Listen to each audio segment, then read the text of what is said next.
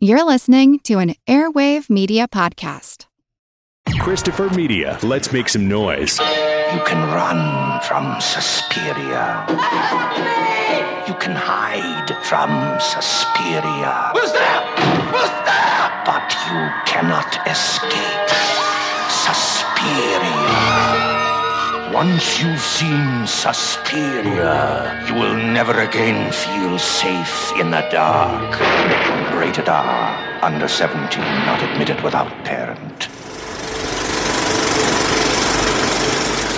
Welcome to the projection booth. I'm your host, Mike White. Joining me is Mr. Rob St. Mary. Oh, man, I love Frank Zappa and the Three Mothers. Also back with us is Ms. Maitland McDonagh. Always a fan of all things Argento and Argento-related. We are kicking off Shocktober 2018 with a discussion of Dario Argento's 1977 film Suspiria. The film stars Jessica Harper as Suzy Banyon, a young dancer who travels from New York to Germany to attend a prestigious dance academy to not do a lot of dancing, but instead to become embroiled in a mystery. We will undoubtedly be spoiling the 1977 version of Suspiria and might even spoil the 2018 version just for kicks, so be warned. So, Rob, when was the first time you saw Suspiria, and what did you think? I saw it originally on video, and it was when Anchor Bay did their Argento releases. This must have been late 90s, early 2000. I think I was probably working at Thomas Video then. And then the main art theater had it for a midnight, and I went. And this movie is, as I've told people, I've seen a lot of heavy mixed Hollywood film. I mean, like Michael Bay films sometimes are very loud, but it's nothing compared to seeing Suspiria in a theater. It is like going to a rock concert. The way the music is mixed and the sound, it really comes at you. And you and I had a chance, what was it, last year or earlier this year, to see it at the Michigan Theater together. And still, same experience, just... You know, it's always better to see it with a crowd. And I remember just being blown away by the color, being blown away by some of the angular stuff that's in there, the framing, some of the camera moves. And I learned that there's actually more in it. I keep finding things every time I see it, including something that was rather obvious. So I'll talk about that later. How about you, Maitland? Well, I guess I'm going to date myself here because I actually saw Suspiria when it opened in New York. I saw it in a Times Square theater. And it was one of those movies that just blew my mind. I mean, I saw a lot of movies in Times Square, lots of European horror, lots of exploitation movies, many of which were pretty surprising movies. But Suspiria really was one of those pictures that was an all-encompassing experience. I'm sure the sound system in the theater where I saw it was, how should we say, not particularly fabulous. I know from most of my experiences seeing movies in Times Square that the viewing experience generally wasn't great. You know, the lights were usually half up because there was a feeling in those theaters that the management wanted to keep an eye on what was going on there, so they didn't turn the lights all the way off. And yet, it was absolutely mind-blowing. That Goblin soundtrack, those incredible saturated stained glass colors, it was an extraordinary experience. Were you familiar with Argento already at the time? I was familiar with him in that I had seen two of his films, I think, at that point. I'd seen both of them in Times Square, and they were his earlier films. And, you know, as anybody who is a big Argento fan knows, his earliest films really didn't compare to what he did with Suspiria and after Suspiria. Suspiria really was a dividing line between his earlier gialli and his phantasmagoric, surreal subsequent movies. So, yes, I'd seen Phantom of Terror as Bird with the Crystal Plumage was released. And I'd seen those pictures, but Suspiria, that was just a smack in the face in a good way, to the degree that you can say that being smacked in the face is a good thing. It was mind-boggling. I can't even remember the first time I saw this. I know, I'm pretty sure when we talked about the Bird with the Crystal Plumage that I talked about some sort of segment on MTV that was hosted by, I want to say the guy's name was Chris Cornell of, not the singer from Soundgarden, but the guy who worked at Premiere Magazine, who was talking about movies that people should see, especially some thrillers. And he highlighted both Bird with the Crystal Plumage and Suspiria. And that was my first exposure to both of those movies. And just seeing the 5-second clip on MTV showing some of the images, it just blew me away. And I tried to find those movies on VHS as much as I possibly could, and it took me a lot of years until I was able to find them. Once I finally sat down and watched Suspiria, I didn't know what the hell I had just seen, but I knew that I really liked it. And my first time seeing it on the big screen, Rob, was when we went to see it at the Michigan a few months ago when they showed that 35mm print that was touring around, which, granted, some of it left a lot to be desired. There was some color fading going on in that, compared to the recent restoration of it that's out on Blu-ray. It wasn't as rich as that was on our television sets, but again, it was better to see it in a theater just because of that experience and because of, as you mentioned already, the music and the way that is just, I almost wore earplugs to see that movie just because it was so out front with that music. It just blew me away as far as bombastically. It is right there, just kind of like you were saying, Maitland, punching me in the face. Absolutely. Suspiria was an incredible theatrical experience. It was almost hallucinogenic. It was so extraordinary. Just the color, the sound, the surreality of the images was mind-boggling. I remember walking out of that theater onto Times Square and feeling as though I had just come from a different place. It's not as though I had walked out of a theater. It was as though I had come from another dimension and was now back on 42nd Street, and I was on my way to the subway on 8th Avenue from this incredible world that Suspiria had opened up to me. And I know that sounds crazy, right? That sounds like an acid trip or something, but it really was an astonishing movie-going experience. And in retrospect, when I think about it, one of the things that I remember most is what I don't remember, which is that I don't remember people talking back to the screen. And I don't remember catcalling. I don't remember anything from the audience. I think everybody in that house was as captivated as I was, and wasn't talking back, and they weren't gossiping to people next to them. They were absolutely, completely mesmerized by what they were seeing. And that just really talks about what a great work it is, because it's able to grab you, hold you, take you to another place, get you to buy into these ideas, these large, crazy ideas, and then drop you off after, and it feels like, roller coaster ride. And sometimes, some films can really do that. And to me, this is one that's done it to me over and over again. And then at the same time, there's little things I keep finding, little pieces of visual information. And especially with the new Synapse restoration that Don May and team did over there, there's even more stuff in there that's hiding in the background that I don't remember from video or watching it in the theater. And the movie starts off very much like a fairy tale. I mean, we don't necessarily get a once upon a time, but it might as well be. And we have this prelude of music that comes up that introduces us to things. And then we get this voiceover explaining just very briefly as far as who Suzy Banyon is, when she left New York and where she's going to in Germany. And we're just transported so quickly into this. And we're at the airport with Suzy. And we have that great transitional moment as far as we're in quote unquote reality with her in this airport and her looking out the sliding glass doors and the way that the music starts to come up whenever we see those doors. And when she leaves the airport, just the monsoon of rain that is coming down, she and the audience are instantly transported into this whole other place where we have this wild lighting scheme, and the lighting is fantastic throughout the entire movie. We have this wild lighting scheme. We have this amazing music that has come back.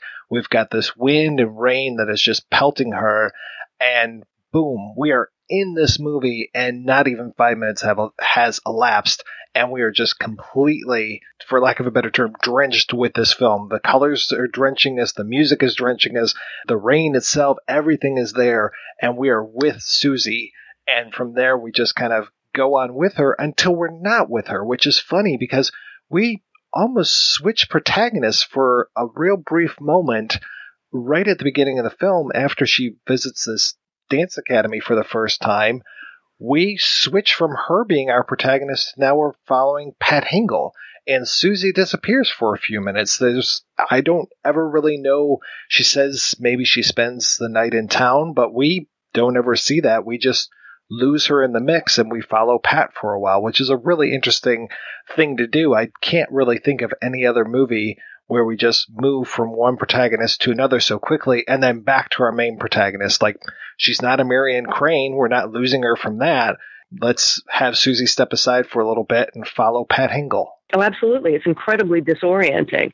But the thing I think that I love most about our introduction to Suzy is that taxi ride that she takes through those woods and the unbelievable lighting that you see going across those trees as we see the almost imperceptible figure of a girl in between those tree trunks, and that flickering lighting. And that really is like a fairy tale. I mean, it really is as though you were seeing a girl pursued by the big bad wolf through the deep, dark forest that you only encounter in Grimm Brothers fairy tales. And it plunges that movie into a space that is certainly in the 70s was really rare, because the 70s was a period in which horror films, I think, in many cases, were very realistic. They were about putting ordinary people into horrific circumstances that nonetheless felt very real. It felt as though, wow, you went on a vacation and you were sunbathing on the beach, and then, oh my God, horrifying rednecks targeted you because you were a woman by yourself. There was a great deal of scary reality to a lot of those films that we saw during the 70s. And Suspiria absolutely took us to a completely different place. It took us into the kind of fairy tales that I think many, if not most of us, were familiar with as children, but brought them into the 20th century and made them very, very scary. Another aspect of it, too, that this is something that I picked up on subsequent viewings, is Escher. And the use of Escher as a design theme, and even her getting in the cab saying she's going to Escherstrasse, which means Escher Street in German. And, if anyone knows, Escher posters, when I was a kid, were all over the place, with the staircases that kind of go in these odd directions, and they all seem like they're following this like optical illusion. And if there's anything that connects that opening of her saying that from her saying Escher to Escher-like, is when Pat Hingle, we follow her to that apartment. There is one of his motifs of the fish and the birds in the wallpaper. And then also just even walking into that apartment complex, you see these set of stairs go off. And then later when we get into the film, just the house itself, and they're trying to figure out what is sort of the mapping of this place. Well, I hear steps going this way, but they're going that way, but that doesn't make sense. The idea of illusion and things not necessarily being what you think they are when you look at them. And by the way, when we're talking about Pat Hingle, that's the character's name. This is not the character actor Pat Hingle who makes an appearance here. Robert, what's up? Anonymous tip. Napier's cleaning out Axis chemicals. Good Lord, if we could put our hands on him, we'd have prison. Why wasn't I told about this? Who's in charge? Eckhart, sir. Oh, my God. Come on, let's go. This is one of those set pieces, her being followed and worried about something that's over there, and she's staying in the apartment, and she's looking out the window, and then these eyes, and then the eyes, and then of course there's the hand, and we all know that typically it was Argento who was doing the close-ups with the, the stabbiness. Is that as a set piece, like when you want to talk about horror set pieces, it is horrific, but also from a design and a color standpoint, it's one of the most beautiful scenes that I've seen in a horror film of a death. With the stained glass and all of this, I mean, just, it is horrific and has this odd sort of beauty to it that you can't kind of look away at the same time that you want to look away. That is Suspiria from top to bottom. I mean, Suspiria is horrifying. It's grotesque. It's all about the spectacle of baroquely horrible death, and yet it is incredibly beautiful. It's the thing that made Suspiria such a landmark when all of us first saw it, because I can't think of a film like that I saw before Suspiria. And I'd seen a fair amount of European horror movies that were very stylized, that took a much more aesthetic approach to mayhem than most American films. But Suspiria really took that all to a new level. It took that Escher-like inversion of the thing you think you're seeing, and yet then it turns around and it's something else. It took the notion of design on walls, in images, every place in the film, to a new level. I mean, Suspiria really was, I think, for most of us who saw that film for the first time in the 70s, a great leap forward in the aesthetic design of horror cinema. Well, in that this movie can slip easily back and forth between being what Argento had done before, which was slasher films, very stylized slasher films, gialli, and this supernatural film, because, correct me if I'm wrong, we don't really ever learn or care about who is wearing those black gloves and who is doing these murders, because it's just, it kind of reminds me of like the chauffeur from The Big Sleep. It's like, it happens, but I don't really care all of the nuts and bolts. I don't care that the camera is, so far away from the window that Pat is at and then swoops in, and that there are these yellow eyes and these hands come in from the outside in a way that really couldn't necessarily be a real thing. But I don't really care if it is a real thing, and I don't care who it is that's doing the pursuing. I just know that there are bad forces at work. I just feel like it was answered with the ending, that it's just the witches. Sorry, I just spoiled it. We warn people. We warn people up front. And plus, it's not like they scream out witch within the first few minutes of the film. I mean, it's not like it's part of the soundtrack. No, it's not buried in the music at all. If you're not listening, no, I don't know what you're talking about.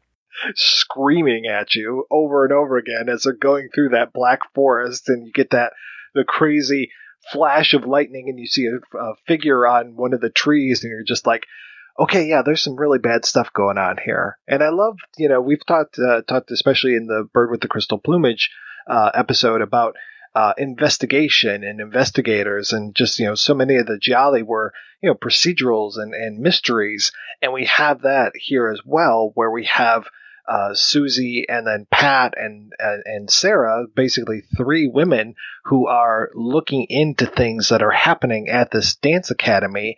And the whole idea of them investigating things and trying to learn the secrets is really nice in the way that we kind of move from one to another. Because for a little while, Sarah, who is another student at the academy, is kind of our leader in the investigation until Suzy kind of takes back over. So we're following Suzy through a lot of this, but there are many times where she doesn't have the greatest hold on stuff. Even when she hears what Pat is screaming in the rainstorm at the people at the dance academy, it's one of these murky memories that doesn't really come back in full until near the end of the film, and then she finally realizes what she had heard.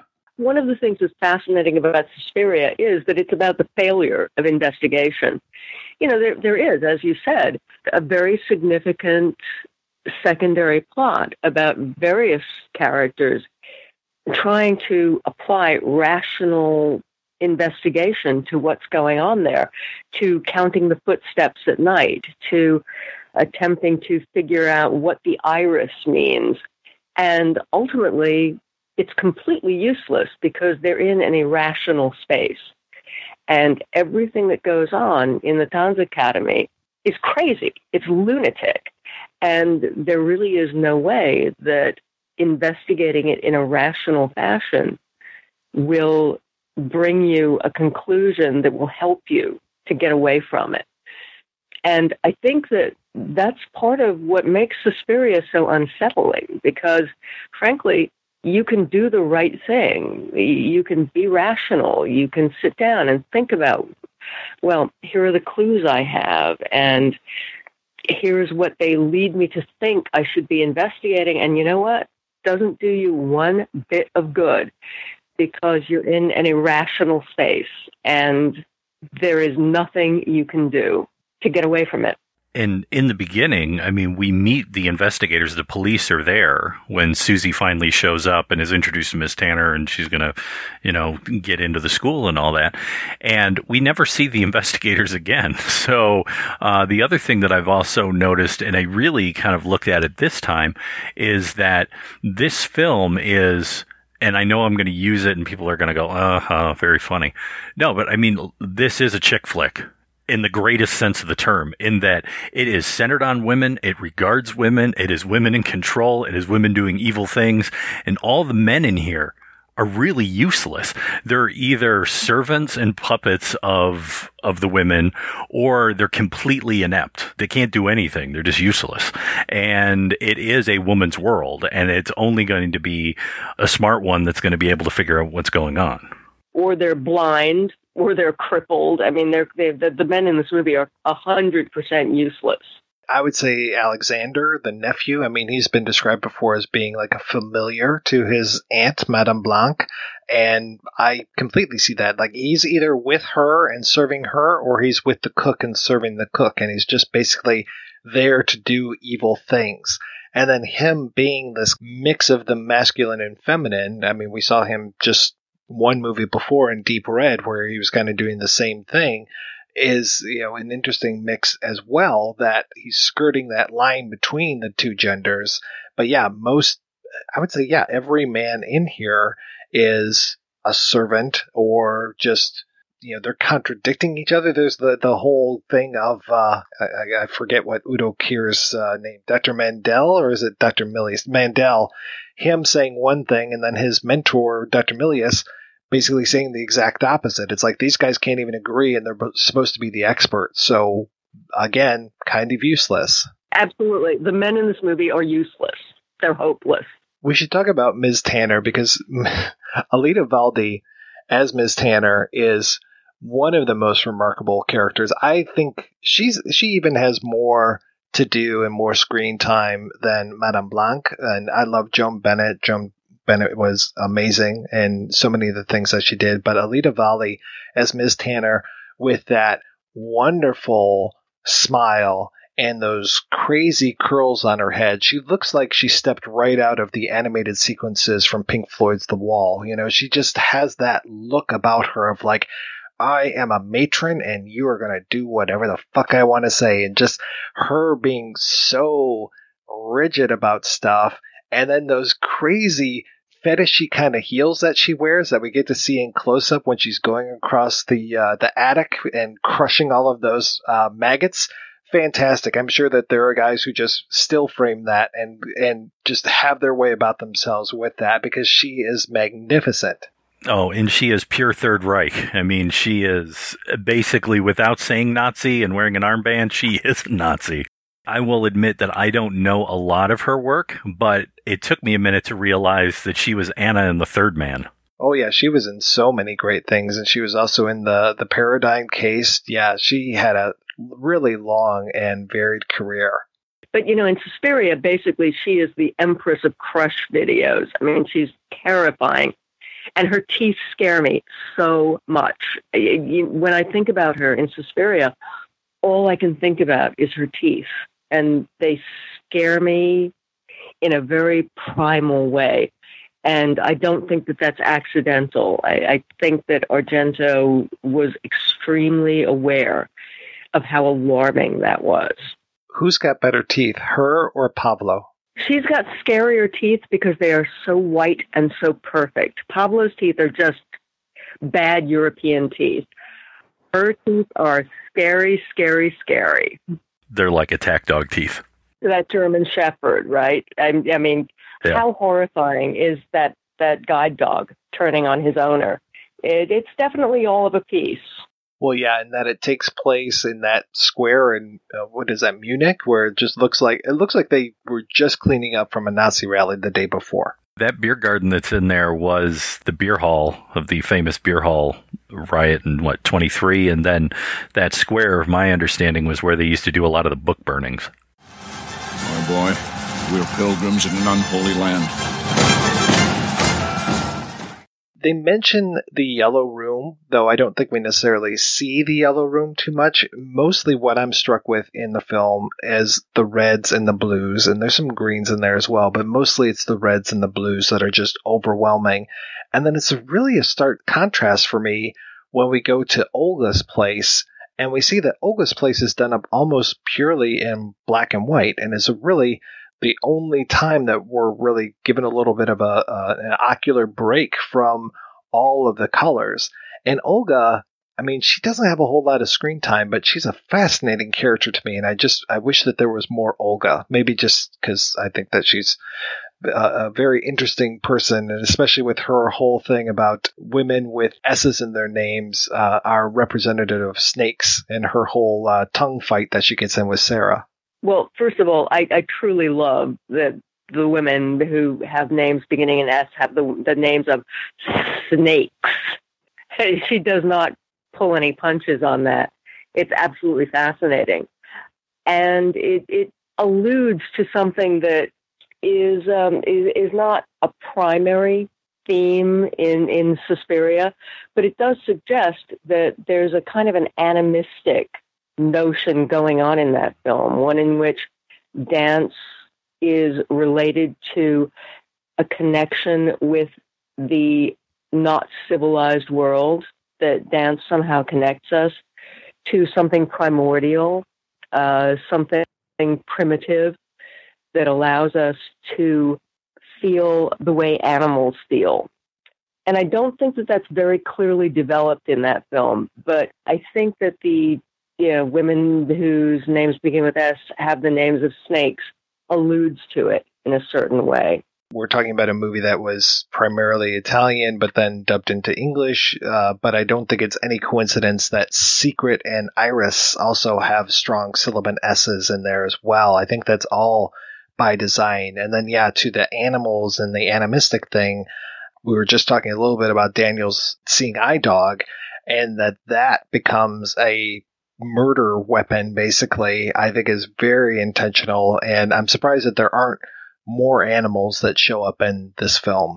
Particularly because Argento's previous 3 films are the films that people refer to as the Animal Trilogy. So that is something that is definitely a piece of Argento's work, this idea that people are connected to the world of creatures, that they were a part of us and we were a part of them, and that our impulses, for all that they're mediated by the layers of civilization that we are brought up with, are no less primordial. And the whole idea of the light that strikes her eyes, I mean, this isn't necessarily what we would consider like a typical spell from a witch. We're not seeing any sort of eye of newt or any of those kind of things, but that what affects her so much is just being hit in the eye with a beam of light, and that's what pretty much takes her down and really puts into motion a whole lot of machinations. The idea of her staying away from the dance academy, living off campus, is such an affront all of a sudden to they're the ones who suggest like you need to live away, and then it's like no, you need to come back, and they're kind of jerking her back and forth as far as no, we want you to do what we want to do, and it's really what I feel is like very much a power play, and we want to break you. You shouldn't be able to say no to us. Right. And then also consider iris again as iris as in the eye, seeing things that aren't there, things that are what you think it might be, but it might not be. The other thing also, when we get into Madame Blanc's office, once again, more Escher paintings, design, the staircases all going all these different directions. And then the other thing I noticed, we were talking about the architecture of the building. You know, they talk about the yellow room, and then there's the blue room that we see, and there's the red, is that the irises on the wall are corresponding colors to those various rooms that we had seen in the past as well. So we need to keep them under control. I think that the women who are running the show here at the school understand that it's only through keeping these soon-to-be young women, independent women, as young girls as long as possible is really the way to go. And it's my understanding from the readings that I've done and interviews that Argento actually wanted to cast this with teenage girls, but couldn't get away with it due to the content. So you'll notice that a lot of the architecture is out of skew. So the door handles are up higher, and he was trying to make it seem like they were smaller in stature, but I don't necessarily know if that works so well. I didn't notice that until someone had pointed it out to me. I guess that's very much a Hitchcock and Rebecca kind of a thing. And really, I guess Mrs. Tanner could be a distant relative of Mrs. Danvers.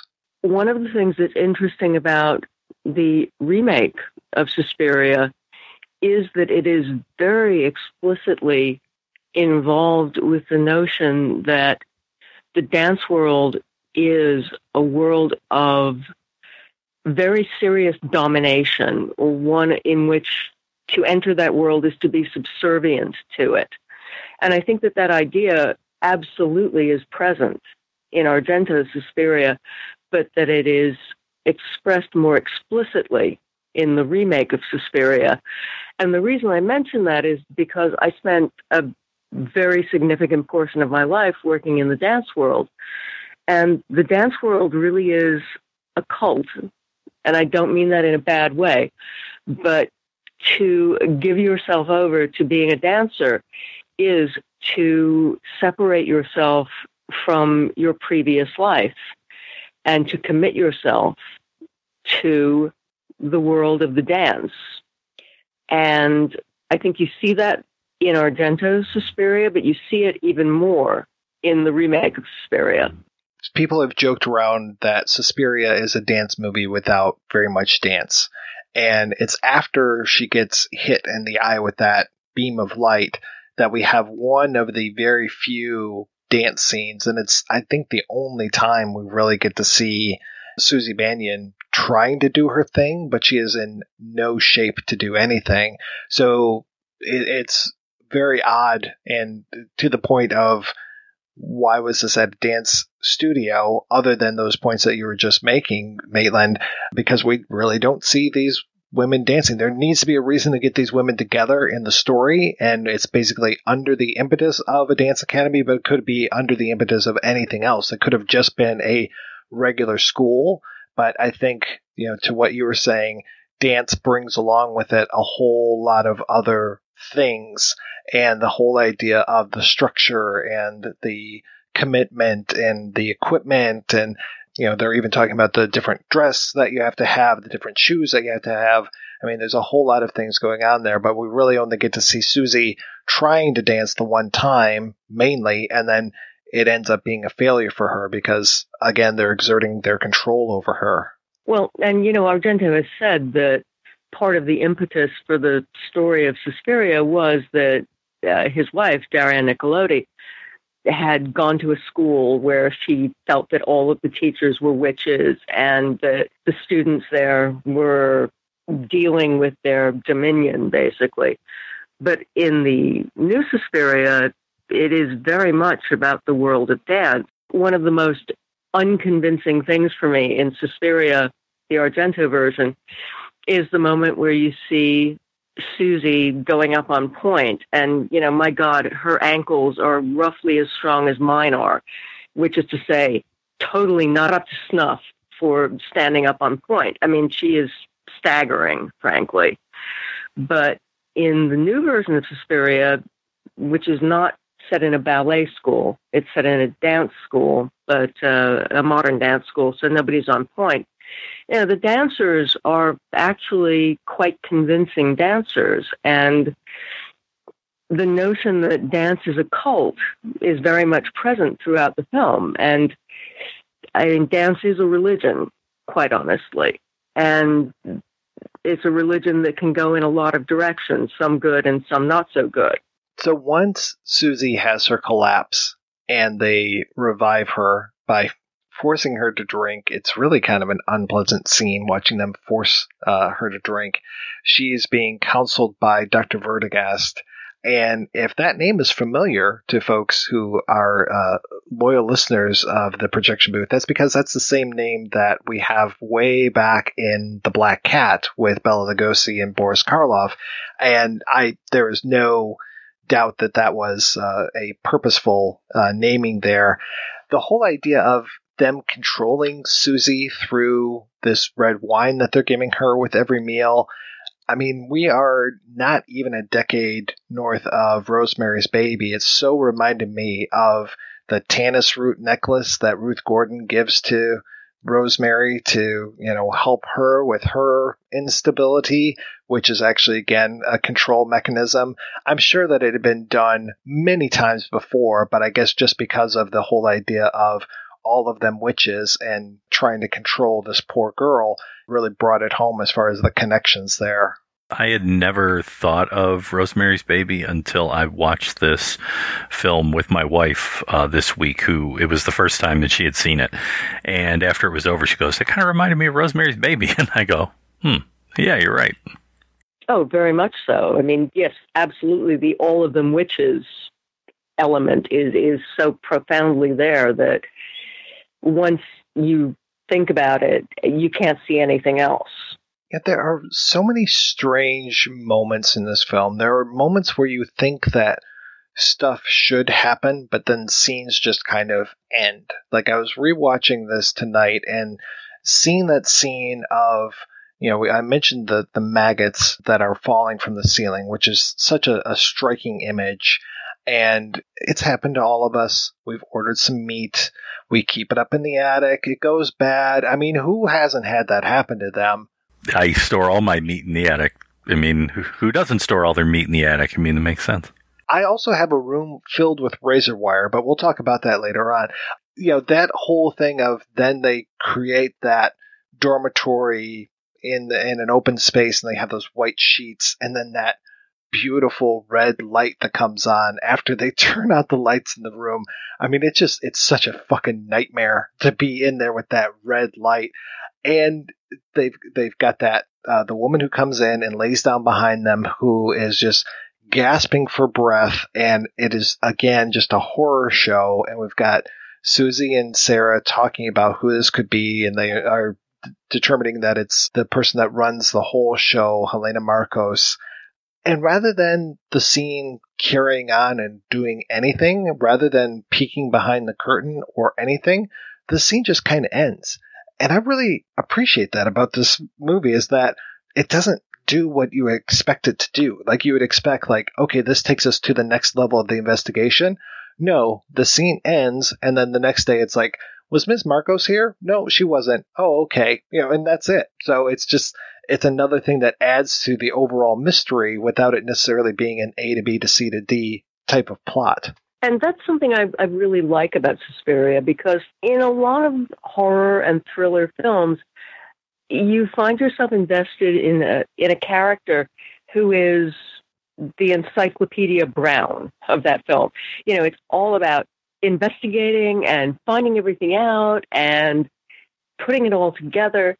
And although that makes for a good narrative progression, I have to say, as a kid, which is what I was when I read the Encyclopedia Brown stories, it actually didn't feel hugely true to me, because I felt like, I don't know how motivated you have to be to do that stuff, but that's not me.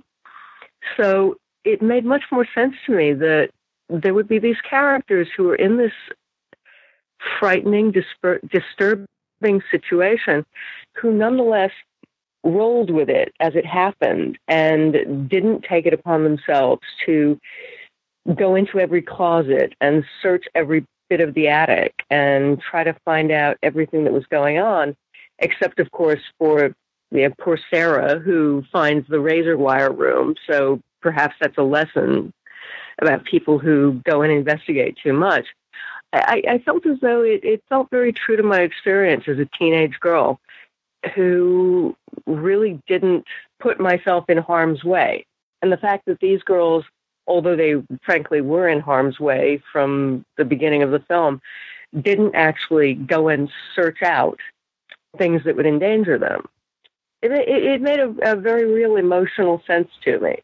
Yeah, you always get that moment in the horror films where you're like, why are you doing that? Why are you going into the dark room? Why are you following this, spooky person down a dark hallway? Those kind of things. Let's hide in the attic. No, in the basement. Why can't we just get in the running car? Are you crazy? Let's hide behind the chainsaws. We'll eventually get there with this, but at this point, they're just like, okay, yeah, there's this creepy person behind this curtain. And I guess they go back to sleep, or they just have a very sleepless night. And they're talking pretty openly about her maybe 2 feet away from her, but she sleeps very soundly. And by the way, when I'm making these smart-ass remarks, I'm not trying to poke holes in this movie at all, because I love every bit of it. And I find that the things that don't make 100% logical sense don't matter. Like I said, who cares about who's wearing the black gloves in this movie? There are spooky things afoot, and that's all I need to know, is that this movie is spooky as shit. Like plenty spooky? I think this movie makes a kind of dream sense, and I think we're kind of all on the same page there. It feels like you're in a nightmare, and when you're in that nightmare, everything makes perfect sense. And then when you wake up and maybe try to write it down, which I have done from time to time, you look at what you've written down and think, well, wow, that doesn't make any sense. Why didn't you do this, that, and the other thing? And it's because it wasn't dream logic. Suspiria is a film that absolutely operates on dream logic. I guess it goes way back to the first time that you ever saw this, and that there weren't people yelling at the screen, because it doesn't really matter. And you're more the dreamer at this point watching this film along with these people who are in the dream than necessarily being that smartass in the balcony yelling, why did you do that? Why'd you go in that room? What the fuck you gonna do now? You don't drop your pistol when you bust in the window. That's your ass, I guess. Yeah. You're there struggling with Sarah as she's trying to build that makeshift ladder to get out of the room where the killer's pursuing her, and then you're there with her when she dives headfirst into a room filled with razor wire. And to your point, Maitland, it is a nightmare. I mean, who keeps a room full of razor wire? This is just this nightmare situation that comes up. She goes out of the frying pan and into the fire with this.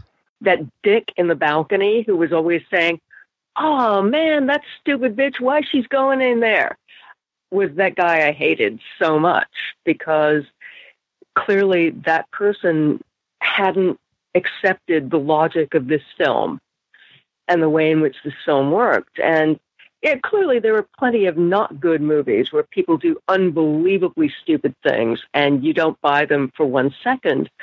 But Suspiria, because it is operating on this kind of hypnotic sleep logic, made complete sense in a completely nonsensical way from beginning to end. If you're hip to surrealism, you know that a lot of it deals with symbolism and oddness, and there was an interest by the surrealist in a lot of his stuff. Obviously has been discredited, but it still continues to sort of flow throughout the culture on Freudian symbolism. And the one thing, and I know it's just an easier way, I guess, to kill people in these films, but if you notice that a lot of the deaths are stabbing deaths in this. as has been in a lot of Argento's films up to this point. He's got a thing with knives. But I think in this film, you can really sort of see a line of demarcation between, the younger women, I guess maybe the virginal women, and this sort of budding sexuality with her sort of making eyes at the one dancer and going, hey, and all of that. From what I remember, there's not a lot of talk about sexuality so much among the girls. It's just sort of they're dancing and maybe a boy's interested or whatever, but we're dancing. And then there's obviously women who are older, and the whole use of the idea of mother of, as we get further into to the other Argento films. So maybe there's some sort of symbolism of, stabbing, equal penetration, equal, this sort of line of mother whore separation, virginal whore separation or something that is in there. I don't know if I'm putting too much into it, but I'm just kind of thinking about the use of certain methods of death and how maybe death and sex are linked in some manner. Yes, of course, there's no question. But that the stabbing deaths absolutely have a penetrative function that absolutely suggests sexual intercourse. I mean, there are no two ways about it. But over the years, a lot of analysis of Argento's films has leaned very heavily on this notion that they are anti-sex and that women who have sex are automatically doomed, and that, any kind of sexual intercourse is a sign of corruption and what have you. And there's no question but that you could make that argument, but I'm not sure that it's an argument that covers the totality of Argento's films. He's a filmmaker who absolutely understands that there's an inherent violence in sex, but I think that he empathizes on a lot of levels with women. For somebody who has a reputation as being the guy who makes all these films where women get stabbed to death, he also has a history of making a remarkable number of films in which women are the protagonists and women are the characters with whom the viewer empathizes. So there's a complicated kind of balance going on there in his movies. And Suspiria is certainly one in which you see that. Yeah, it's weird that there's discussion of Mark at the beginning, especially when Mark brings Suzy's stuff over to Olga's place, and Olga's like, oh yeah, he's really interested in you, and talking about Mark. And then Mark just kind of fades back into the wallpaper. Like, he really is a non-character. He's there at the beginning, get a little bit of him in the background when there's discussion with Madame Blanc at the beginning and Ms. Tanner, and then he shows up at Olga's place, and we don't get a whole lot more of him. He's not a love interest. Like in any other film, you would expect that Olga would have the hots for him, but he wants Suzy, and she's the bad girl and one's the good girl, and then he's caught in the middle, and blah blah blah. Even if it's told from the POV of the woman, it's still going to fail the Bechdel test because they're just going to talk about Mark the entire time. And thank God that doesn't happen. This is not his story. This is Suzy and Sarah's story, and for part of it, Pat's story. But this is not Mark's story, and that's what I really like about this film, too. I think you're completely right. I mean, this is completely a woman's story, or a women's story, because there are several girls who, are quite significant to this narrative. It really is not about, oh my God, I love that boy so much. Oh my God, that boy's such a problem. Oh, I don't know what to do with the fact that, I want to be a dancer, and he wants me to marry him and have his babies and keep house for him. That is completely not an issue in this film. And that we even have a male victim is interesting, that Daniel is one of the victims. And you talked earlier about, him being somewhat ineffectual because he's blind, talking about another strange moment of surreality. Even though he is the only person in the room playing piano, when they come in and interrupt him from playing the piano, there's a full orchestra that plays, but when he stops playing piano, all of that music stops at the same time. He is one hell of a piano player is what I'm trying to say. Clearly so, and yet he's no match for his dog. That becomes such a horrific scene. And I thought, you talked earlier about the animism of it, and there's that strange moment before his dog attacks him where the camera almost takes on the shape of a bird of prey, because we even hear a raptor on the soundtrack as the camera is swooping down at him as if it were a bird, and that seems to be what kind of triggers his dog into turning on him. And then that becomes really, just such a terrible scene. And I'm wondering, there's always that thing in movies, right? As far as people always label him as the Italian Hitchcock, right? And in Hitchcock's films, if you see somebody wearing glasses, you know that they're too much of an investigator, that somebody's looking too hard at things. Daniel being blind, I'm just like, well, what is that? There's such a significance to me that he is blind and he's taken out. He's a man, and that kind of marks him as well in this movie of women, but him being this blind man who turns against the women at the academy. When they say that his dog attacked the young boy, he just immediately defends his dog and wants, he's super, and rightfully so, because I don't think that his dog did anything, and we don't see that, which is also important. Neither does him. He doesn't see much of anything, but the whole idea of him being blind is such a significant thing, but I have yet to put my finger on why exactly they decided to make his character blind. I'm not sure, but I do have to say that sequence really reminds me of the film Night of the Eagle. And I cannot say that I've really sorted that out in my head. I'm not really sure what I think the connection is, but it reminds me of it in a really profound way. So I'll work on it. And perhaps the next time we speak, I'll have it worked out. And there is another flying animal in this, and that's the bat that attacks Suzy. And I find that moment to be so significant. It feels like the whole movie turns after that, after she dispatches this bat. And the bat is just, it's not the best special effect in the world. It feels like it's out of an old-timey horror movie, but I almost feel that they're going for that is how it's supposed to be, that this is almost a symbol from the old world, the old films, and that Suzy's killing of that, it seems to open up a whole new plane to her.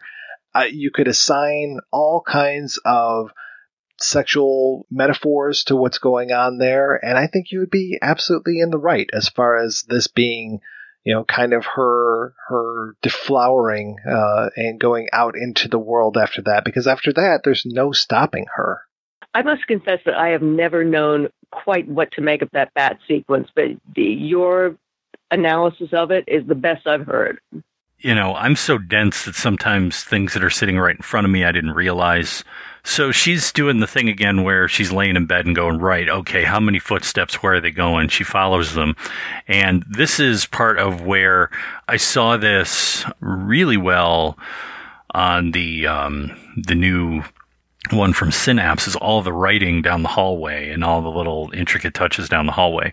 So there's a mix of Latin and Hebrew script, and you notice that it's like various demons or various things like that. And then she gets to the end of the hallway and she sees them sitting. And for a long time, I didn't realize. I thought she was just having a meeting. This is how dense I am. I thought Madame Blanc was just having a meeting, and I realized, no, it's actually a black mass. She's complaining, but also having a black mass at the same time, because there's the whole host and, blood chalice and all of that stuff, in that sequence. So I'm like, hello, dense guy, wake up. The other thing in there, and I love this little touch, because it's something that thematically doesn't fit, I don't think, because there's not really a lot of birds. I mean, there's the birds on the wallpaper in the Pat Hingle apartment before her death. But it's a nice little nod, I think, back to his own first film with the peacock there and her using one of the, crystal pieces from the bird with the crystal plumage there to do the deed at the end. I do love the bird with the crystal plumage illusion. It's pretty fabulous. And it's such an ugly, beautiful piece. I mean, I would love to have one of those in my house. Oh, me too. Well, I will neither confirm nor deny that I knew that they were having a Black Mass until this very moment. I didn't. So you were up on me with that one. I thought it was also a meeting, and they were deciding what they were going to do with that American girl. So I did not see the chalice and the host and all that stuff either. So bravo, sir. Way to go. And it's one of those things that's sort of hiding in plain sight. Like, if you're looking for one thing, you see one thing, but if you're looking for something else, you probably see something else. So, I'm sure that for a really Catholic Italian audience that went to see this, they would go, oh, they're giving her this wafer, and then the way she's drinking from the cup, that is very religious, very ritual, very Black Mass. But to me, the first time I saw it, and every time since until the last time I saw it, I go, she's just complaining about that American girl and what they're going to do about her. I also love the idea, though, that all of them witches, are part of a European tradition of dance, and that Suzy Banyon is this little American bitch coming in here with, her own ideas of, oh, maybe dance should be this or that or the other thing, and that they're quite hostile to her, and that her New World approach to what they're doing is really offensive to them. And perhaps that's my perception, because I am aware of the hostilities between Old World dance and New World, which is to say American dance. But it seemed to me to be a thing in this film. I can see that, and especially that Suzy never really struts her stuff as a dancer, and that she's supposed to be this hot shit that's coming over. It's, even when Mrs. Tanner is saying, yeah, I want to see you do your thing, hey, you people talk about you, I want to see it, and then she fails miserably. Again, I think that's more of a humiliation thing than anything. It's just like, yeah, oh, way to go, look at this, she can't do anything, and now she's bleeding from her nose and mouth. Oh, I can't believe it. In some fundamental way, there is a conflict in this film between an old world school of dance and a new world school of dance. And Suzy, frankly, is not really a great ambassador for the American, or whatever else you want to call it, school of dance, because she's not up to it. I mean, when you see her in the studio staggering, with her ankles both, bending, and her inability to even stay on point, she's not very impressive. And yet she represents a new world of dance. And I don't think it's any coincidence that Madame Blanc knew of her aunt, or knew her aunt way back when, because that kind of is a little bit of a connection and a little bit of a rivalry there as well, I would think. Yeah, there's also the add-in as well, that there's the poster for the Bolshoi when she gets off the plane, and then when she's ill and she wakes up and finds she's the only one there and asks someone, well, where did everyone go? She says, oh, well, Miss Tanner bought tickets for everyone to go to the Bolshoi, which she didn't go to. And then there's also a conversation in there. I think this may have been when her ankle's all messed up and she's all woozy, where there's like a little teach about, it's just a few lines where it's like, dance started, like this. And there's this sort of history lesson of what that was all about, kind of thing. They're explaining sort of the history of dance to the girls as they're doing their stuff. Well, and it kind of mirrors that idea of Professor Mandel, the Udo Kier character, talking about that history of these dancers and the history of these witches, I should say. And it's interesting to me that more than anything, more than the witchcraft, it almost feels like these men are threatened by the idea of that these witches have powers and they make a lot of money and that they're amassing fortunes. It feels like that is a threat to the patriarchy as far as them having some sort of economic power. I mean, I could totally be reading way too much into that, and it could be a result of 2018 thinking, but that's how it really feels to me, is that the real threat from these witches is that they have this self-possession and are able to do these things, and they might possibly, threaten to overthrow the patriarchy. No, I don't think that is a 2018 thing. I think you're absolutely right. The self-direction of these women is threatening to, if not a patriarchy, then certainly an old structure, something that's been in place for probably 100 years. And these women are a threat to it. Which makes me kind of sad that Susie's the one who undoes the witches. Like, I know these witches were up to bad things, and Daniel didn't deserve to die, and Sarah didn't deserve to die, and Pat didn't deserve to die, but, they're kind of protecting their own self-interests, and so that Suzy is a woman taking down these other women, I always feel a little bad for that, because it's just like, I'd rather, I guess, have her do it than stupid Mark do it, but, it's still just like, I always feel weird that they're pitting women against women in this film. I can't argue there. There is something sad about women being pitted against other women in this film, and that is absolutely the way it plays out. Glad it's not just me. No, not just you. Nope. That our big baddie, we get to see flashes of our big baddie of Helena Markos, but I think the most effective thing is when we just get those flashes of her outline. I love that. It's such a probably cheap effect to do, but it is really effective. It's almost as effective as just a shape behind a curtain. That we never really get to see a clear look at her is really kind of nice. I really like that. Oh, I completely agree. It's incredibly creepy. When we do see her, I know we're going to be talking in a few weeks on the show about Chinese vampires, but she reminds me of the first vampire from the Mr. Vampire film, where it's just like this messed up face and stuff.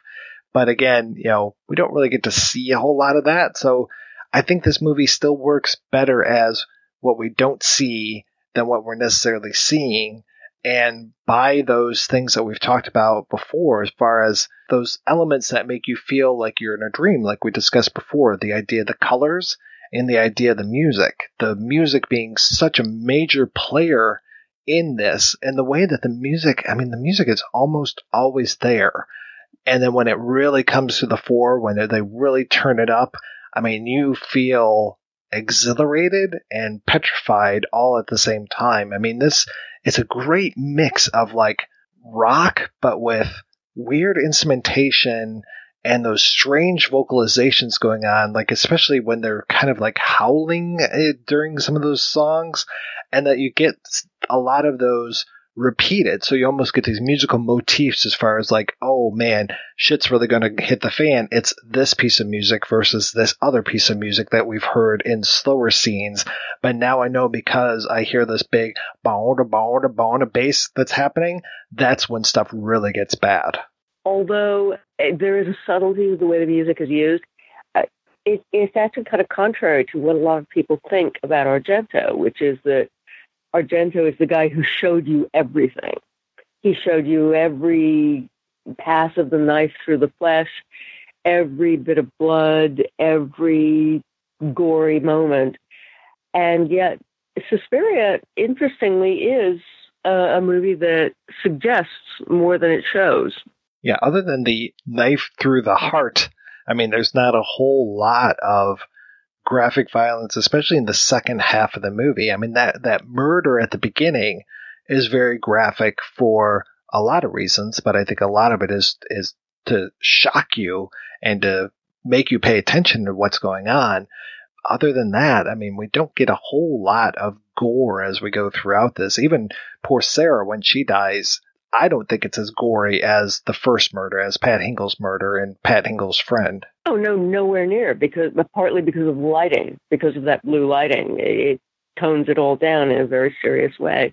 And to be honest, the ending, it's more about killing this this house, this place that is doomed, that's, where all these horrible things went on. It's not so much the personification. Yeah, I mean, there is the Helena Marcos character, but it seems more like they're taking it out on the building itself. And in that way, it was very much like the fall of the House of Usher. And it sinks into the tarn.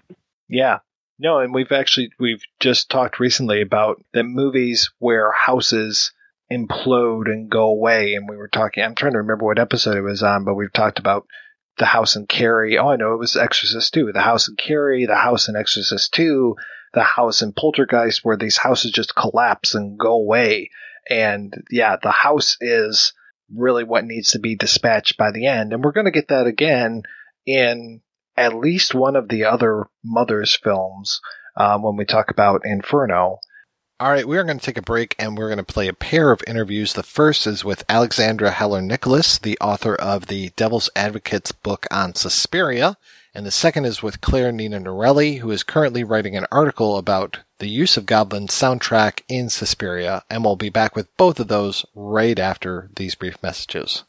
We asked the man on the street what he thought about the After Movie Diner website and podcast, but sadly he had never heard of either and was on his way to the doctor's to have a mole removed. Or it could have been a badger. He wasn't sure. It felt bigger than a mole. Also, he wasn't sure how it got up there in the first place. Anyway, we asked all the famous people, like Michael Ironside, Fred the Hammer Williamson, Ted Raimi, Barbara Crampton, Cynthia Rothrock, and so on, that they've interviewed over there on the After Movie Diner website and podcast, what they thought about the After Movie Diner website and podcast. But most of them said that if we quoted them, we would be hearing from their comical southern lawyers complete with bow tie, meat gut, and brow mopping handkerchief. So instead, we say who cares what anyone thinks of you After Movie Diner website and podcast. You are awesome just the way you are, so don't you go changing.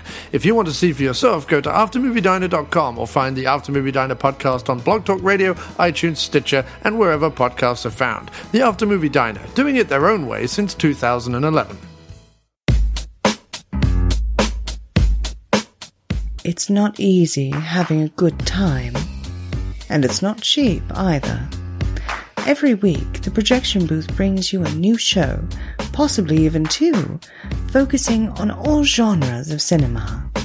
If you've sat through the 7-hour Conan episode, the 6-hour Star Wars episode, or even the hour-long Superman episode, you know that Mike and his co-host put forth a lot of work into researching the movies, tracking down the interview subjects, and putting together one of the best podcasts on the internet. Now I'm asking you if you can repay all that hard work by giving back to the Projection Booth. The show has a Patreon fundraiser at Patreon. That's patreon.com/Projection Booth. You can donate as little as $1 a month. That's $12 a year. At least 50 great shows and 2 terrible ones. That's the price of 2 matinee tickets. Now isn't the Projection Booth worth it? Once again, that's patreon.com/Projection Booth. Donate today. It's the right thing to do.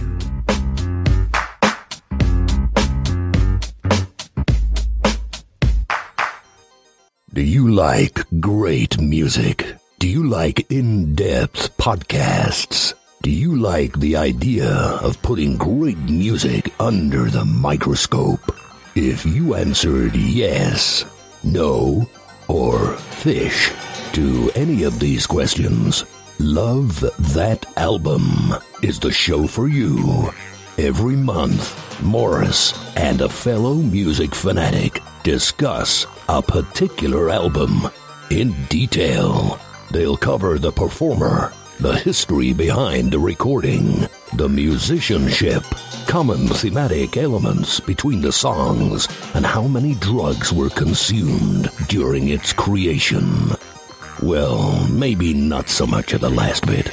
So, if you want to hear a podcast bringing perspective to great rock, jazz, folk, punk, and sea shanty music, then subscribe to Love That Album podcast at Apple Podcasts or download directly from lovethatalbum.com. www.blogspot.com.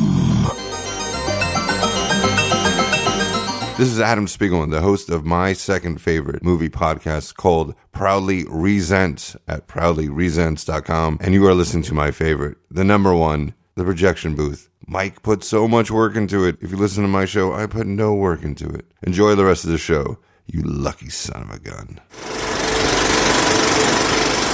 I'm going to talk to you about Suspiria, but before that, I want to let people know more about you and about the great work that you've done. So I'm going to ask you to tell me a little bit of the Alexandra Heller-Nicholas story. What got you interested in writing about films? I started off writing about music, I guess in that strange liminal time between, so the internet was around, but it was nowhere as big as it is now. You know, there was Usenet, but there wasn't social media. So I started with a wonderful ex-boyfriend of mine, a really great person. We started a zine together that got picked up for newsagent distribution. And from there, I really started writing a lot about music for street press and things like that. And we did that really until we went our separate ways. And around that period, I think, you know, when you suffer a breakup, I decided to focus more on my uni studies because I'd really neglected what I was meant to be doing, which was studying. And I was doing film studies. And I think all the energy from my freelance writing on music really turned towards film studies, academic film studies. But I think after I finished my master's thesis, my ego just came back. And it's great that I've read, you know, it's great that I've written this thesis. It's great that I've done all these academic articles and things like that, but nobody reads them.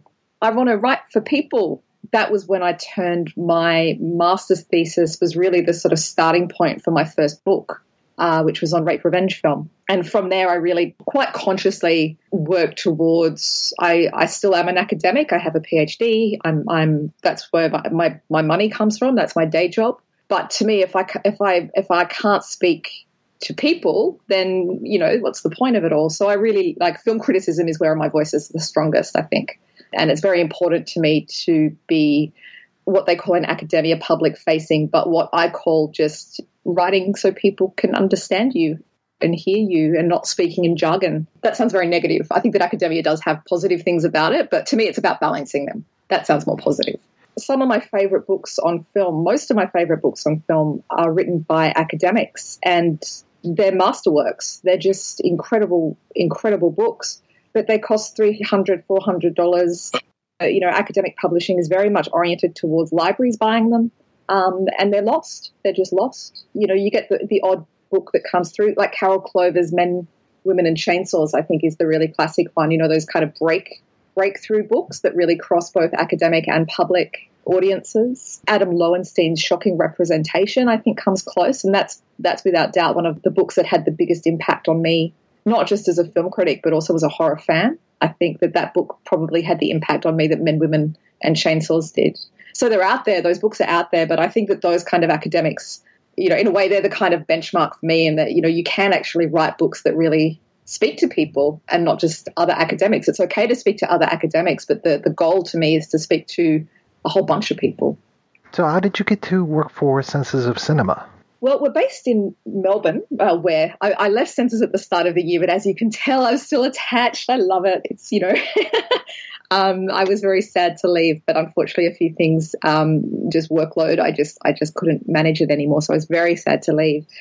I learned about Senses, I guess, when I was an undergraduate, because my lecturer and a wonderful man who would become my honours and my master's thesis supervisor, he was the editor at the time, a guy called Rolando Caputo at La Trobe University. Through him, I mean, Melbourne's a small town, so I've known people that have been involved. My friend Cerise Howard, who's a film critic and from the Czech and Slovak Film Festival, she was involved for a long, long time. The wonderful Michelle Carey, who was the artistic director of the Melbourne International Film Festival until very, very recently. She's just moved to Germany. But she's been involved in Senses for over 15 years. She's been there almost as long as it's been running. Not quite, but she certainly came on board quite early. And she's still there. So I knew people.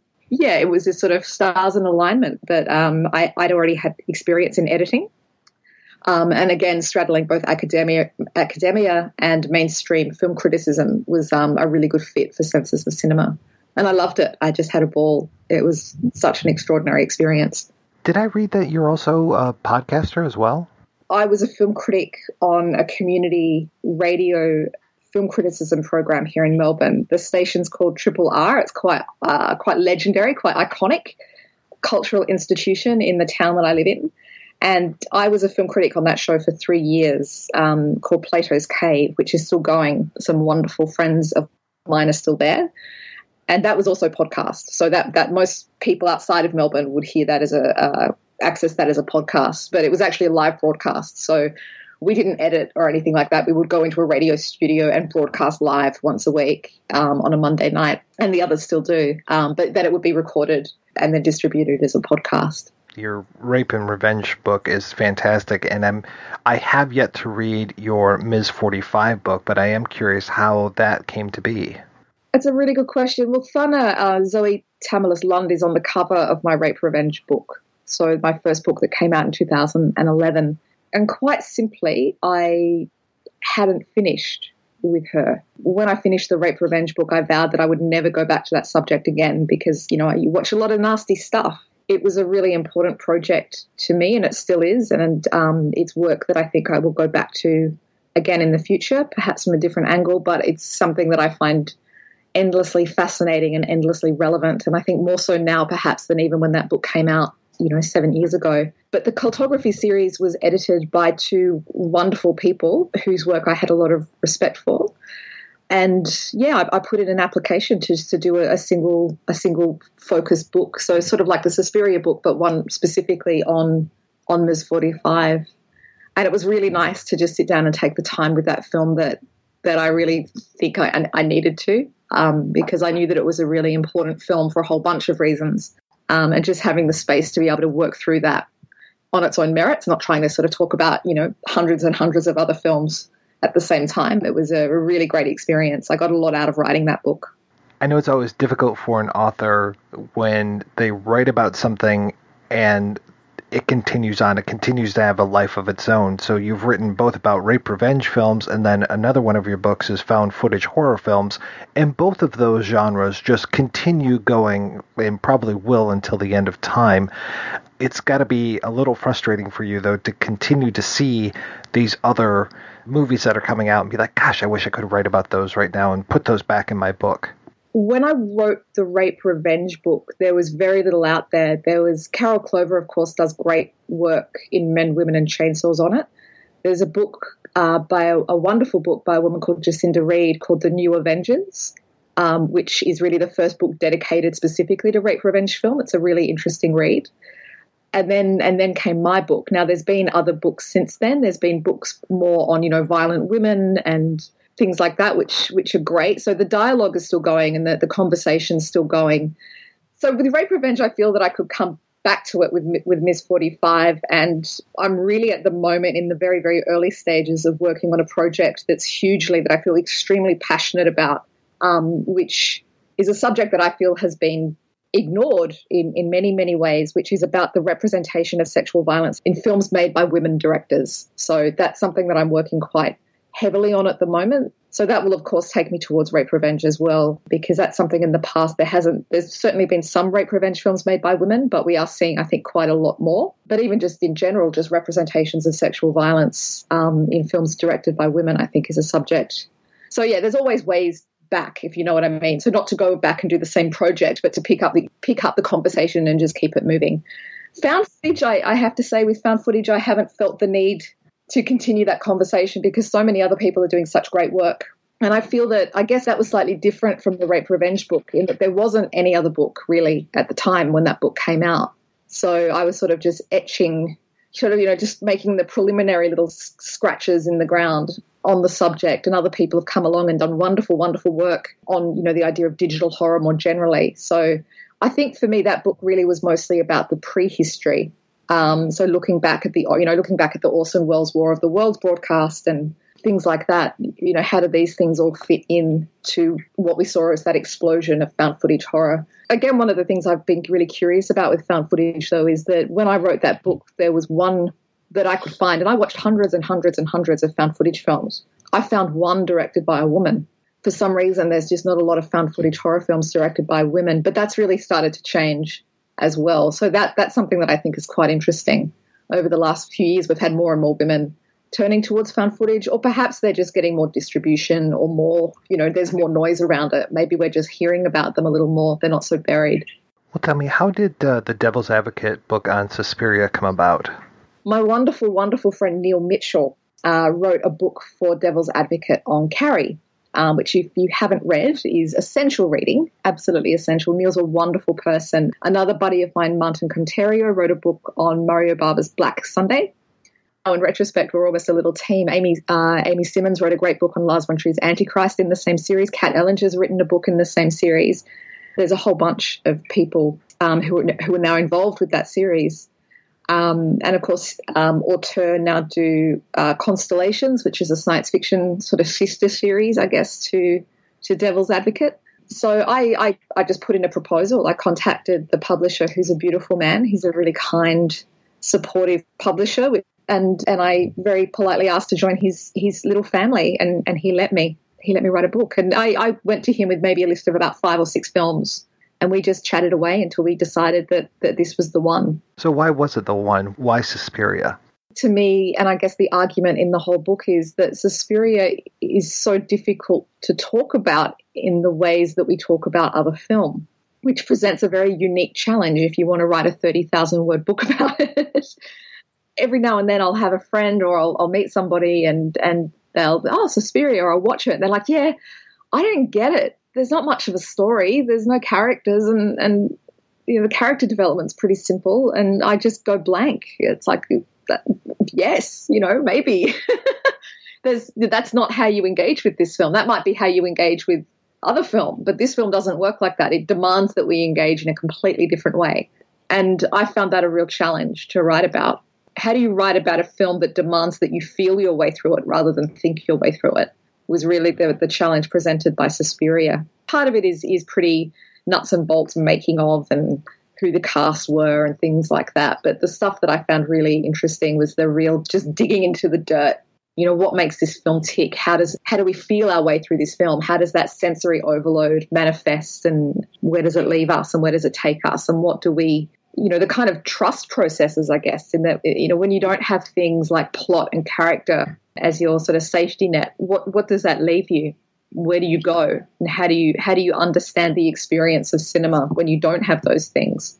You've mentioned a lot about female filmmakers, and you definitely have a bent towards women in cinema. And I'm curious, as far as this is a film starring so many women, but directed by a man, does that kind of throw a kink in your discussion? Not at all. Women's filmmaking is something that's very front and center for me at the moment for a whole bunch of different reasons. But I don't think of Suspiria as a film made by a male director. I think of it as a film made by Dario Argento, in the same way that I think about an Ida Lupino film as an Ida Lupino film, not a film made by a woman director. It's first and foremost an Ida Lupino film. It's first and foremost a Clare Denis film. It's first and foremost a Dario Argento film. And I think that there is a curious, complex relationship to gender in Dario Argento's films. He has said himself, most of his fans are women. And I can certainly say just anecdotally that that's my experience too, that Argento, for most of the women that I know who are into horror, slasher films and Dario Argento are the pathway drugs. Certainly that was definitely the case for me. And just for so many women I know that's really true. I mean, you can't make broad gender generalizations like that, of course, but yeah, just anecdotally, I'd say that, when I read that he said, yeah, most of my fans are women, I wasn't surprised. That wasn't outside of my understanding of who it is who really connect to his movies. Suspiria especially, like you said, it's an all-woman cast virtually. There are male characters in there, but they're very, very small. There's a question to authorship as far as the movie goes, as far as Dario Nicolodi's role in the authorship of the film, because I've heard various stories as far as how much she was involved or not involved, and I was curious as far as, through your research, what your opinion is of that. There's an old William Burroughs quote, which is never get involved in a boy-girl thing. That was my approach as a writer, because it really came down to a he says, she says. I don't think for me that there's any there's not going to be some research discovery that reveals that. Maybe there will be. But if there was, I couldn't find it. So I respect both of their opinions in the sense that I feel that they both feel very strongly about them. It's that classic thing where, the person A says something, person B says something else, and the truth is perhaps somewhere in the middle. But that all being said, I don't think that anybody would deny Dario Nicolodi's impact on Dario Argento's filmmaking during that period in general. She does that great cameo in Suspiria, which is just wonderful. I don't think that, there's no question, and I'm sure that Dario Argento himself would be the first to agree that Suspiria as we know it today wouldn't exist without Dario Nicolodi. The degree to which is up for debate, but I don't think that's up for question. I think that her presence in that film is not just in front of the camera but behind it. I think that it's undeniable. Suspiria is a tough nut to crack, and I want to know, how did you go about doing your research for this and trying to put together what you ended up writing about for the Devil's Advocate book? Some stuff I think is pretty, like I said, things like, who did the production design, who was cast in the film, what had they been in earlier, things like that are pretty straightforward. The kind of making of stuff you can kind of map out pretty easily. The real challenge of this film, I think, is the stuff that I love doing the most, which is the close analysis, that scene-by-scene immersion into the film. And that's what the bulk of the book is, in a way. It really is this sort of, okay, let's just walk through the film and talk about what we're seeing and what we're hearing and what we're feeling and what we're looking at. That's where the magic happens in film analysis and film criticism. Once you start thinking that stuff through, is really where the excitement is, because sometimes there's things that you just can't describe. And I think most of Suspiria is that. You can't describe what magic is. You can't describe what poetry is. It's poetry. It's magic. It's there. It is what it is. So being able to find a way to talk about that experience was very challenging for me. But also to be able to think about things like gender politics, and which is often overlooked, I think, in Suspiria. Especially, I think one of my I have odd little favorite moments in the film. I think the end scene of Suzy coming out smiling is radical cinema. The fact that it's a horror film where the female protagonist leaves smiling is wonderful. She's not screaming. She's not suffering from PTSD. She's fine. She's absolutely fine. She's going to be fine. She's gone through this horrible thing and she's come out a better person. I love that they throw in the idea of a kind of boy, a love interest that just completely dissipates. It's really thrown in there for a joke. I think Suspiria is a very funny film. I think a lot of Argento's films are funny. I think Deep Red is hilarious. But I love that, there's this little kind of, there's a boy and he likes her. And it sort of starts off going where you think it's going to go. And it's like, nah, I've got no time for this shit. I got witches to deal with. I got real things to do. I don't need no crap boy. One of the funniest things I think about Suspiria is that it's a dance movie where nobody really dances. The one scene where we see the big lead up to Suzy finally performing, she passes out. She gets the nosebleed and she collapses. I think that's hilarious. The idea of setting a film at a ballet school and not showing any dancing. I think it's really audacious. We're 40 years on and your book comes out. We've got the restoration. We've got the 35 millimeter print that gets found and gets toured around. And then we have the remake coming out. What is it about all of these things happening so many years later that says that Suspiria is still such an important film? I think it's exactly the fact that you can't put your finger on its power. It's such a sensory experience. It just demands that all the ways that you're used to enjoying film don't work with Suspiria. You have to reprogram yourself to enjoy an experience in a completely different way. And I think it's a way that's timeless. It's not specific to a particular historical moment, in that just the aggression of that film, the sound and the vision and it's the color, it's unrelenting and it's in your face and it just doesn't stop. It's unapologetic about its presence and its demand on you as an audience member. It's such a demanding film. And I think that we experience that assault as strongly now as audiences did all those years ago. How did you manage to connect with the cinematographer, Luciano Tovoli? I emailed him and he very kindly replied, and we had a very long conversation in email, and he was extremely generous with his time and his thoughts. And I always like talking to cinematographers. I find that they're I think anybody involved in filmmaking is an interesting person. And sometimes you get different things from people that aren't in those privileged positions of director, which is not to say that I don't think Dario Argento or Dario Nicolodi would have interesting things to say about the film. Of course they do, and they have.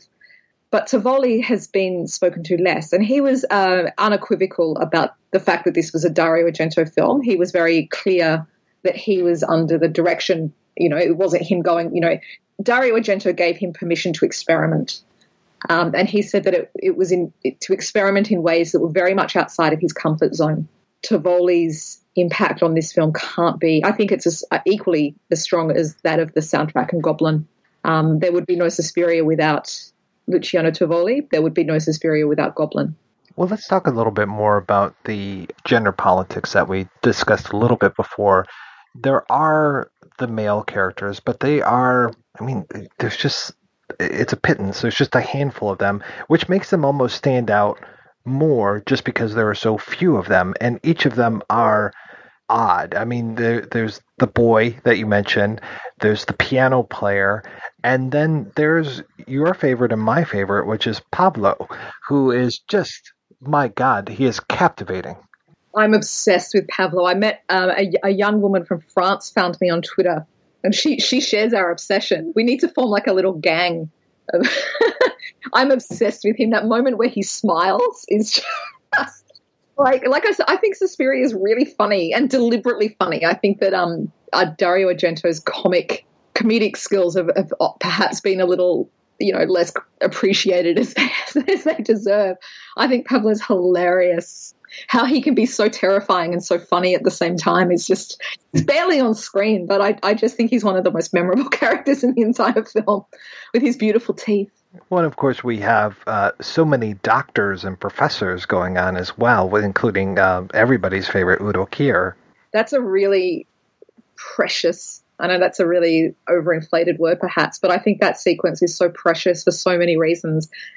It, of course, has our, that famous line, the broken mirrors, broken minds line, which Maitland McDonagh, her wonderful book on Dario Argento that so many of us, I think, have dog-eared copies of. It's the Bible. Her book on Argento is really the Bible.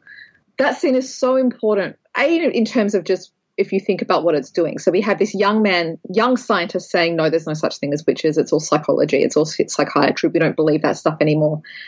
But I'll let you talk to my superior. And the superior is like, oh, hell yeah, this stuff's real. So he completely contradicts it.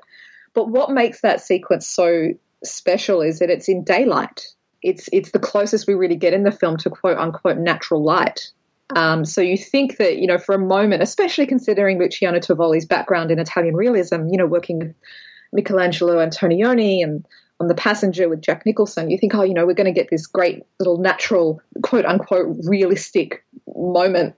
And we don't. The more that the older professor talks, we get this amazing kaleidoscopic effect with the camera zooming in slowly to he and Suzy and the reflections in the mirror in the background with the clouds. And it just becomes distorted. It just becomes this surreal, abstracted chaos, and the fact that we're outside in the daylight, it as their conversation takes us deeper and deeper into superstition and folklore, reality just falls apart.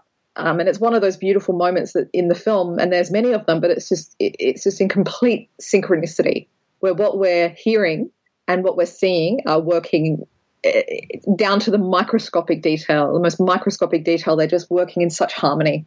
It's an extraordinary sequence. So on one hand, we have Pablo and the young male ballet dancer. They're, and then the piano player, so we have on one hand men who are employees. And then on the other hand, we have powerful men. We have doctors and academics. So there's this sort of split. But at the end of the day, they're both kind of irrelevant. And I think that's really interesting. One of the things that I find really fascinating about this film is that in the Italian version, the opening narration was done by Argento himself. I love that documentary style opening, this male voice, the voice of authority. In documentary film studies, we call it the voice of God. This on this day at this time, this happened. Here are the facts. And of course, everything after that, the second that those doors open, there is no facts. There are no facts. It all goes to hell. So this male authority has just shattered to the ground under the just in the face of the presence of this extraordinary feminine power. It just collapses. It means nothing. It just can't stand up. And that feminine power is not just the witches, but it's also Suzy. Also in the mix is it Albert, the young boy who's, let's say that he's a little effeminate at times? He's wonderful. I loved him in Deep Red, and that he's in Suspiria. I think he only did a couple of other films, if that. You know, he didn't have a particularly extensive career, but those two films, what presence. He's very deliberately rendered feminine in both Deep Red and Suspiria. I mean, in Deep Red, it's part of the plot. But I think in Suspiria, he functions, I think, almost like a kind of witch's familiar. You know, he's almost like a pet. He's not a masculine presence, I think, in terms of gender politics. I think he's a cat. You know, he's like a witch's helper.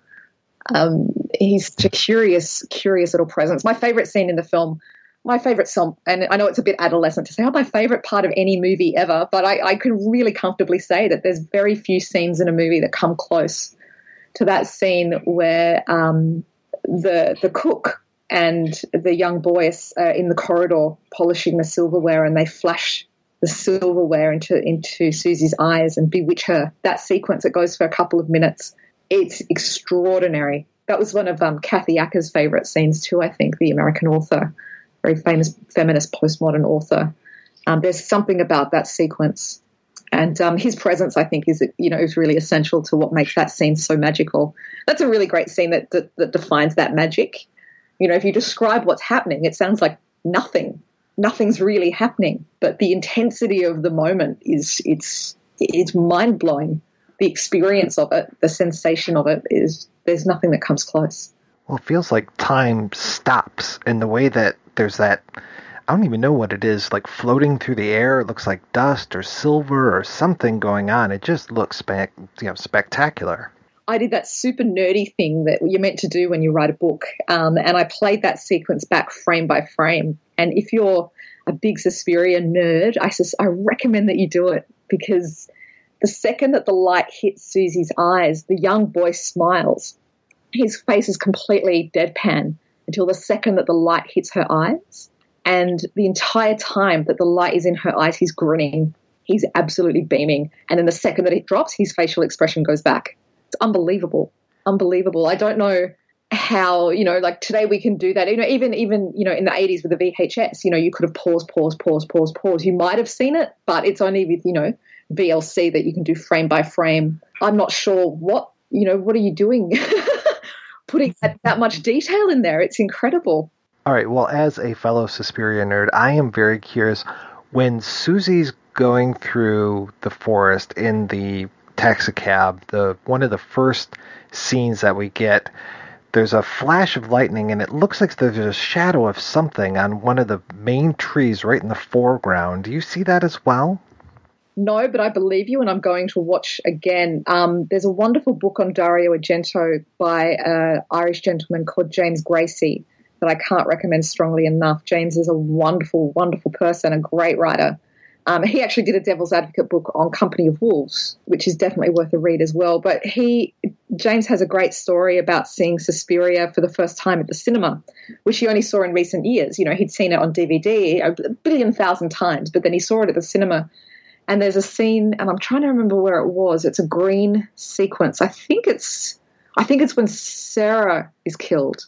So she sort of falls into the room full of the barbed wire, and that amazing sequence. But there's a sequence in there where there's a presence behind her that you don't see watching it on a small screen. But in the cinema, when it's big, he saw it for the first time, and he was like, I've seen this film so many times. And yet there's still stuff in there that I haven't seen before. So I believe you. I'm going to look. I haven't seen it, but I don't doubt you for a second, because I still think that there's a ton of stuff in Suspiria that I haven't seen. I'm not trying to beat a dead horse, but I've got you on the phone, and this is kind of your specialty, so I want to continue to harp on the gender politics of this, because it's interesting to me that we've talked about the male characters and just how they're kind of ineffectual, the workers, the men of authority, and neither one of them matter. But yet we have the women here, and it's a story of women, but women pitted against each other as far as this whole idea of the coven and are they trying to bring Suzy in? What is their end game with this? The wonderful Barbara Bagnolfi, who's my queen, she plays Olga. Again, one of my favorite characters in this film. She's not on screen very long, but I love Olga so much. Barbara is a wonderful woman. She has an extraordinary career. She was in a great giallo called The Sister of Ursula. I'm not sure if you've seen that, with her late husband, Mark Perel. It's a dirty little giallo, but it's so much fun. It's really great. Barbara's wonderful, and I spoke to her. We did a big interview together after my book came out. It was only then that I was able to get in contact with her, which was a shame because I would have loved to have included that interview in the book. And she did help me launch my book. She did a video for my book launch and things like that. So she's been very kind. And we did this interview, and she was saying that she came on board. Argento was very interested in her because she trained as a ballet dancer since she was a very small child. I think she was about 4 years old when she started performing. So she found it funny that she doesn't actually dance in the film, but he wanted people that could dance. Same with Jessica Harper. He wanted dancers. He wasn't necessarily going to make them dance, but he wanted them there. Anyway, Barbara was saying that Olga was actually, originally when they were talking about the character, that she was there was more concrete involvement in that her understanding. And this interview's online, so if you go to 4.3. The website 4.3 film, you'll find my interview with Barbara. But she was saying, that she was basically recruiting for the coven, that she would recruit from the students. That was her role. That Argento's nickname for her was, my Italian's terrible, so I won't say it in Italian, but it was basically the little witch. She was the little witch, and that was her job. And I think you can see traces of that in there. I don't think it's that line was consciously written out. I think you can still sense that in Olga's character. That in terms of power, that she does have power. She does have. I think she's more than just a bitchy student. I think that you do get the feeling that there's real privilege and a sense of power to her. When she told me that, it's like, of course, that actually makes perfect sense.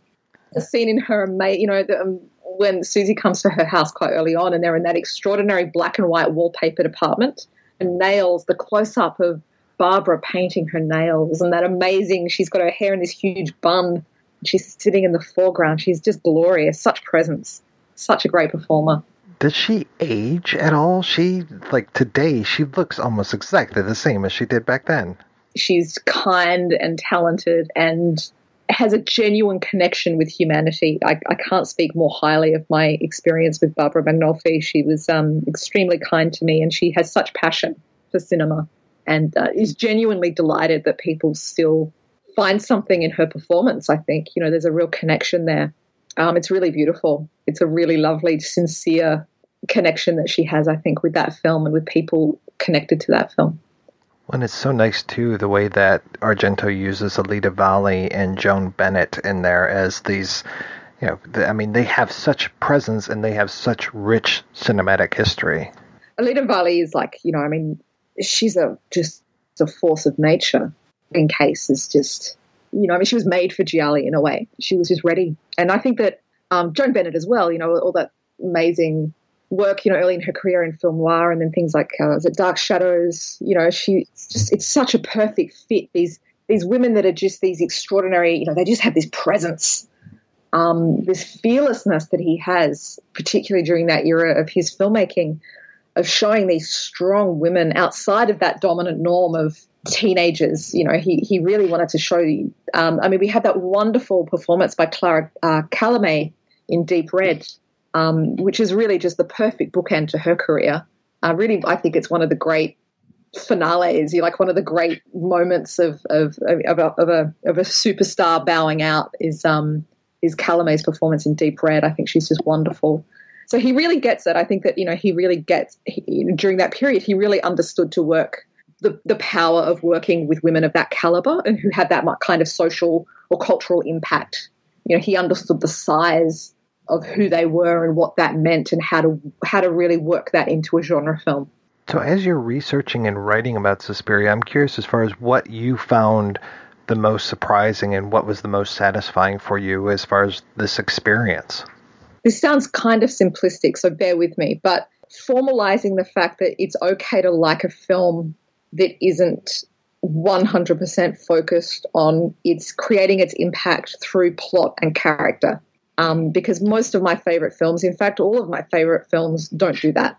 And it doesn't mean that I hate those things or, I reject those things or I can't admire them when I do see them done well. But it was great for me to find a way to formalize a language to talk about film being important to me and being important for all of us, even when it works outside of those norms. So for me, it was almost like a kind of writing challenge. How do I write about a film that doesn't really demand a kind of traditional intellectual response? It doesn't work through identification or, plot. There's no complex story arc. It's not, I think that there is stuff going on in the plot, and I think that there is stuff going on with the characters, so I'm not dismissing that. And I do believe that quite a lot of work was done on that front, and I certainly don't mean to disregard that. But like I said, the impact of Suspiria to me is this assault, this sensory assault. And to be able to talk about that as being just as valuable an experience as connecting with a character or, being moved by a story was really important to me personally. I've talked to authors of other Devil's Advocates and Cultography's books, and the thing that I've heard time and again is that while the shorter length is appreciated, that when you get passionate about a project, like so many of us are, that it's difficult to stay within those boundaries of 30,000-ish words. So was that also a problem for you?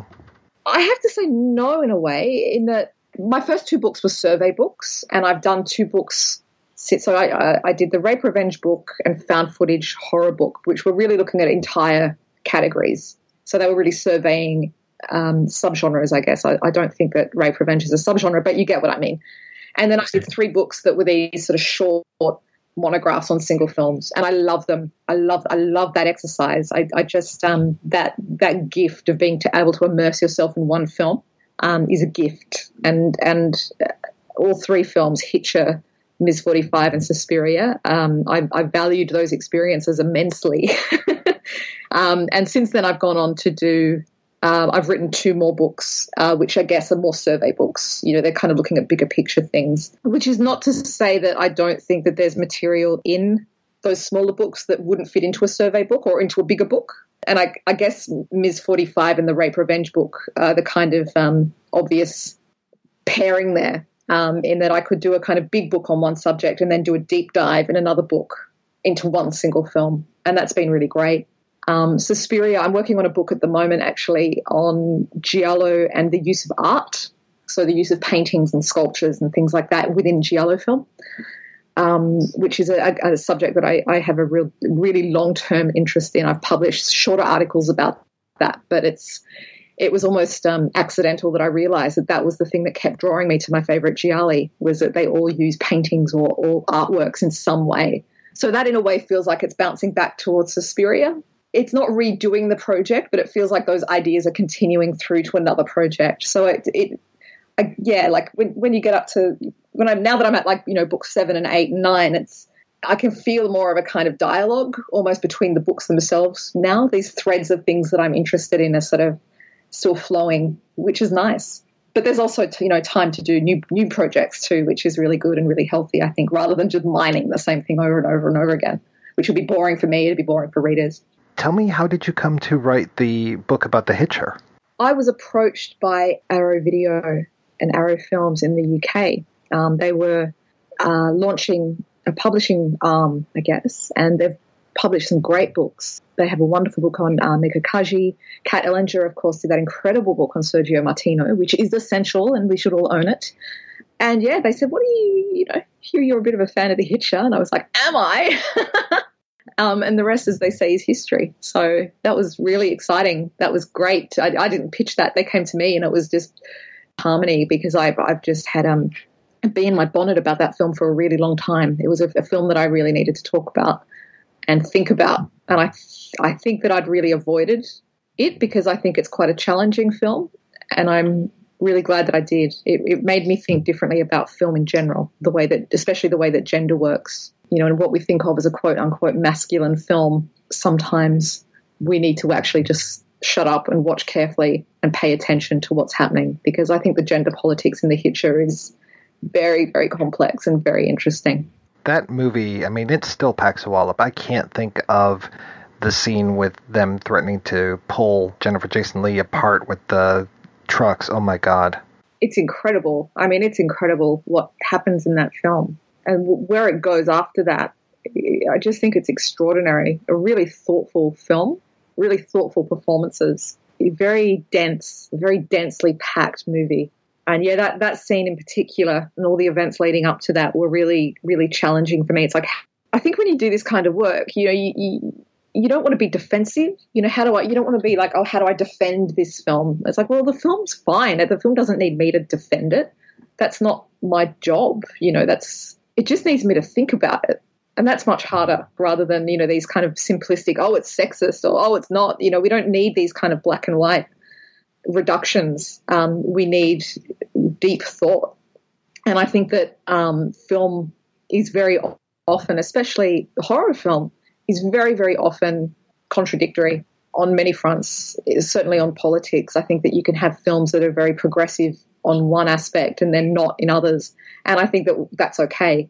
I don't think that we do ourselves any favors by trying to, you know, write films off as either or. And I think The Hitcher is a really perfect example of that, about how a film can be really, really difficult and still have really important and interesting things to say.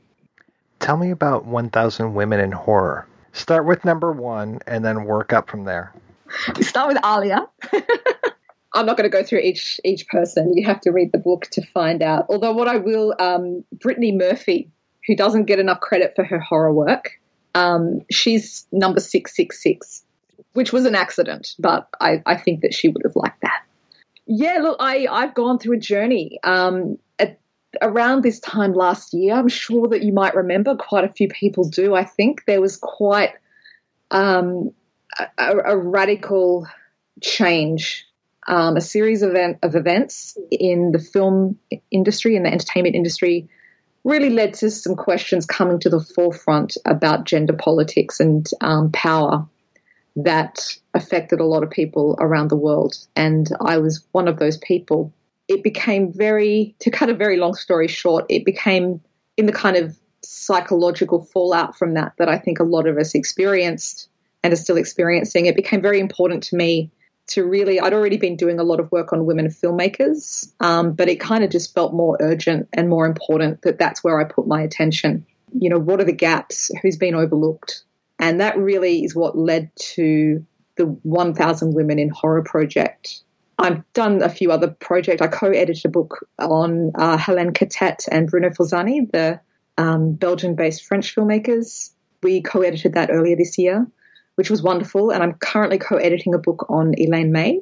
So I'm doing a lot of work on women's filmmaking at the moment. In 2017, I co-curated a program at the Melbourne International Film Festival on Australian women's filmmaking in the 80s and 90s.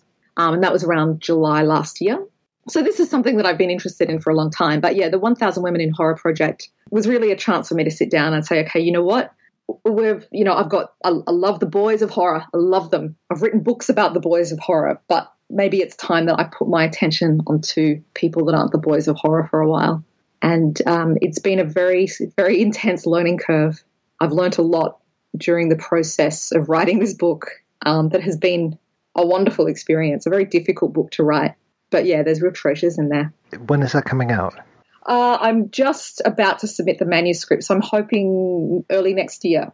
I don't have a release date for that yet, but I will be making a lot of noise when there is a pre-order available. Don't worry about it. You'll hear me shouting from my front step. Well, I guess to that end, where's the best place for people to keep up with you and your work? Twitter. I'm one of the few people not on Facebook because I think it's Satan's workshop.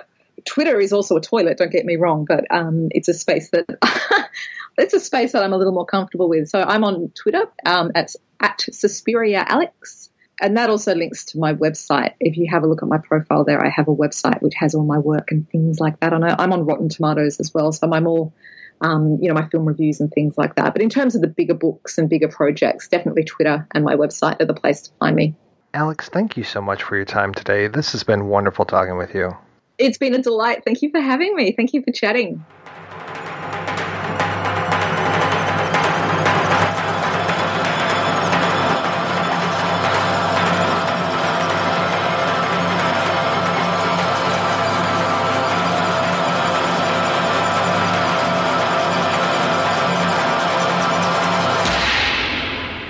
Well, Clare Nina, we spoke about a year ago about the work of Angelo Badalamenti and what he was doing with Twin Peaks, specifically in relation to Twin Peaks Fire Walk with Me. And I hear you've been doing some research on Goblin lately. Yeah, I was just working on just a small essay piece for Movies Notebook. I do a monthly column. So I thought, given the new film is coming out, the Luca Guadagnino version of Suspiria, I thought it might be a good time to revisit the original soundtrack. I've written about it very briefly before, but this time I thought it'd be nice just to do a little bit more of an exploration. The music is so crucial to the movie. I don't even really think you can divorce the two, because I think without that soundtrack, the movie would just be kind of stillborn. Absolutely. I was just rewatching it the other day, actually, and because this time I was actually, like in the past, I've sort of been more absorbed in the visuals, but because obviously I'm writing an article about the music, I was really noticing just how important the score is to that film. It does so much of the heavy lifting in terms of, because obviously they're trying to establish a supernatural presence in that film, and it really struck me that there is very little visual effects in terms of showing the witches, and how the music really was responsible for creating that atmosphere. It's often very overwhelming. Obviously watching it at home, it's a bit different, but one thing I've noticed when I've gone and seen it in the cinema is it's often so loud, the actual score. In that way, it sort of overwhelms you, just in the same way that Suzy is kind of overwhelmed by this experience that she's having, because she sort of, as the moment she gets off that plane, it's just complete chaos from beginning to end, her experience of just going to this ballet school. So the music really reflects that. From what I understand with Goblin, they had a lot more freedom to experiment with this score. Obviously, they'd done Profondo Rosso just prior to this, and they sort of came in after the composer who was originally meant to compose the score for that film. It just didn't work out with Dario Argento, so he got Goblin very quickly for that film. So they had to do it in some insane time period and bust it out. And it was more of a prog rock score. But with Suspiria, they had a lot more time to experiment, so they thought they would try out different instrumentation. Like obviously the bouzouki, it's sort of like a Greek mandolin was used. And I actually read that Massimo Moranti, the guitarist, said that he had chosen that sound because obviously the head witch, what was her name? Helena Markos, she's Greek. So he thought, I'll use a Greek instrument. But even though that's seems a very sort of obvious choice, at the same time, it's such a unique sound. It's not something you hear quite a lot in film scores. And it really, along with that Celesta kind of chimey nursery rhyme sort of motif, you hear a lot of this bouzouki guitar, but mandolin, sorry. That's quite a unique sound, and it's quite prickly at times. Yeah, I have never gone through and matched up when the music cues come up to say, this is this person's musical motif. Knowing you, I'm sure that you did something similar to that. Yeah, I sort of was following it because obviously if you look at the soundtrack album, there's quite a lot of different tracks there, but often what happens is these composers will write a lot of music for a film, and then only some of it might be edited into the film or pieced together, and cues are mixed up. So when you actually sort of trace the score compared to the actual soundtrack album, you notice that you only get sort of a few different cues that are actually repeated throughout the film. And sometimes that repetition is helpful, especially in a horror film, because it indicates to the audience, obviously, that, okay, something's about to go down. This theme is obviously played whenever evil is lurking, and that often happens with, obviously, Suspiria. You know that the evil is around the corner. Though it feels like that soundtrack is there all the time, so there are very few times when it feels like evil is not right around the corner. Yeah, and it's almost when it's not being used, the silence is almost deafening. You really notice the silence. When I was watching, I noticed when she was walking down a corridor before the theme kicked in, it was really quiet. And then also it's quiet in sort of that moment where the blind pianist is walking through the square, and then one of the musical motifs starts again. And that's another instance in which really not much is shown on screen apart from this poor man sort of walking in this very darkened square. But the music is contributing this idea that these witches are flying overhead, and there's not a huge amount of visual cues. It's all built up with the music. How great of a piano player is Daniel, since he can kind of conjure an entire orchestra through that one piano? Oh, in terms of his accompaniment, sometimes I find that, like, I've watched the film so many times, but I swear I've watched a couple of different versions. Yeah, I know for sure there's one, well, there was the Italian opening with Dario Argento doing the opening narration himself, and then the American opening, and I'm sure throughout all the other countries they had their own beginnings and endings and their own dubs, so I'm curious if the music was mixed in different ways for different countries. Last night I watched just on the local streaming service here in Australia, and I'm pretty sure it must have been it was the Italian version. I've never seen it before with Italian subtitles and obviously the opening narration by Argento, because my DVD version is obviously dubbed in English. I'm pretty sure most of the times when I've seen it at cinema, it's been dubbed as well. So the last time I watched it, it could have been a very different version. I'm not sure. I have to compare the two. Have you heard the John Medeski and Scott Harding version of Suspiria? No, I've never even heard of it. I'd have to check it out. Yeah, Stan Douglas is some sort of a visual artist, and he did like an installation called Suspiria, and then I picked up the soundtrack. It plays with some of the themes. It's kind of interesting. Like, there's a track called Lacrimarum and Tenebrarum and these kind of things, and so there's some hints of the Goblin soundtrack, but it's not a one-for-one kind of a remake of it. It's a really tough thing to sort of reapproach a sacred soundtrack. It's one thing to rescore a film where the soundtrack maybe was just stock music or not particularly interesting, but yeah, it would be tough to reapproach something like that. Well, I'm curious, have you heard the Tom York remake version? I've just heard that one track. I think it's called Suspiria, and like that really pretty waltz. I really love it. So, and I'm a fan of Radiohead and Tom York, so I'm pretty excited about this new version of the film. Yeah, I'm excited to see it. I'm curious how the music's going to play with it. I mean, it feels like you can't necessarily do with music now what you could at one point. I don't know. But then I watched something like Mandy, and that's got music wall to wall, and it's very at the forefront at times. I'm really dying to see that film. I'm hoping it screens here at some point soon.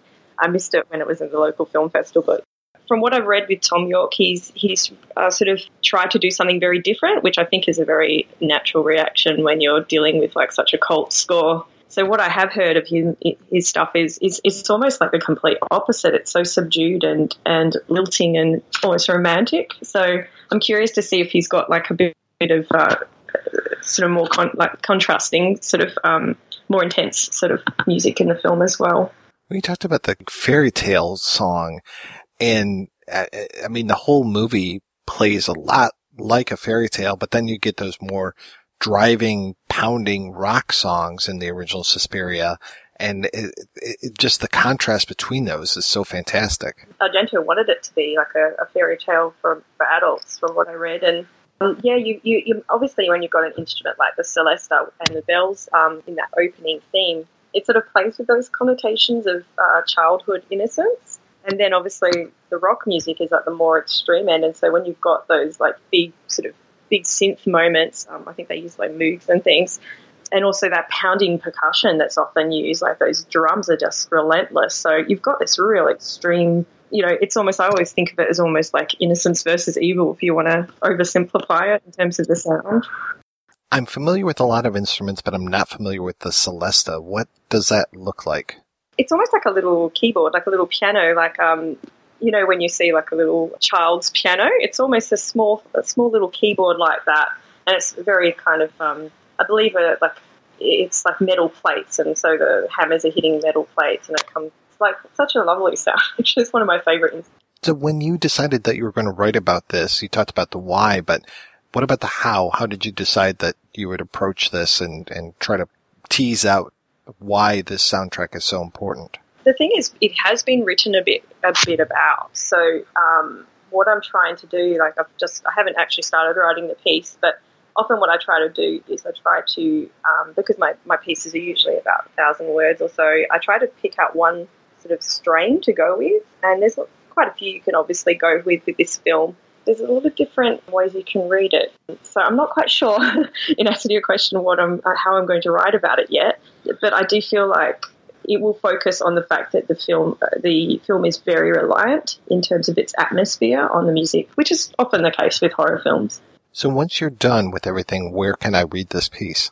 This will be on Mubi's Notebook website. So Mubi is like the streaming platform, and they have a note part of their website is called Notebook, and it's got a lot of different articles about cinema. So like I said at the beginning, it's been a year since we've chatted, and I'm curious what else you've been working on since then. Well, I've got just the monthly articles that I write for Mubi. I've done a few other bits of pieces on the internet to do with film writing. Most of it's linked on my Twitter account. Yeah, I've done a couple of essays that will hopefully be published in the near future, and then just a couple of other little things I'm working on that hopefully will turn into something big, a book at some point. Not quite sure yet in terms of the book thing.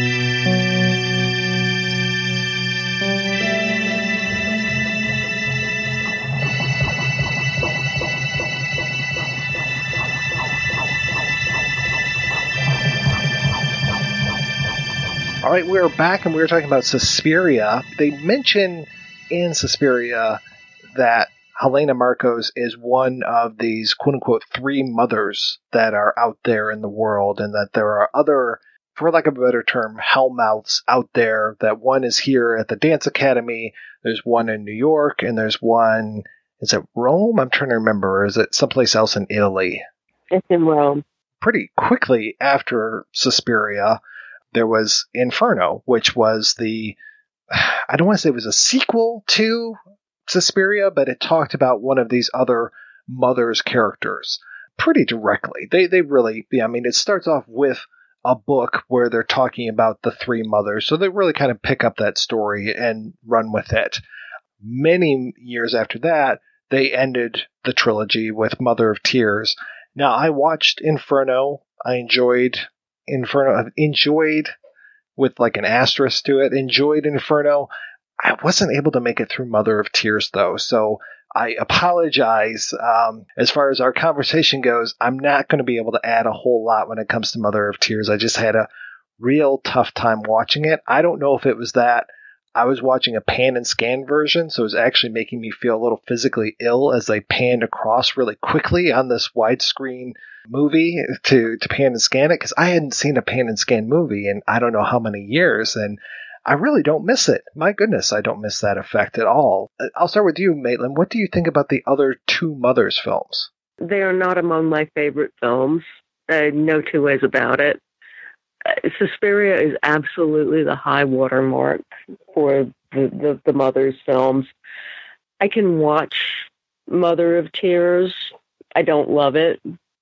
Really, I don't know what to say beyond that. Although these films were clearly meant to be a trilogy, I think Suspiria set a bar that the others don't live up to.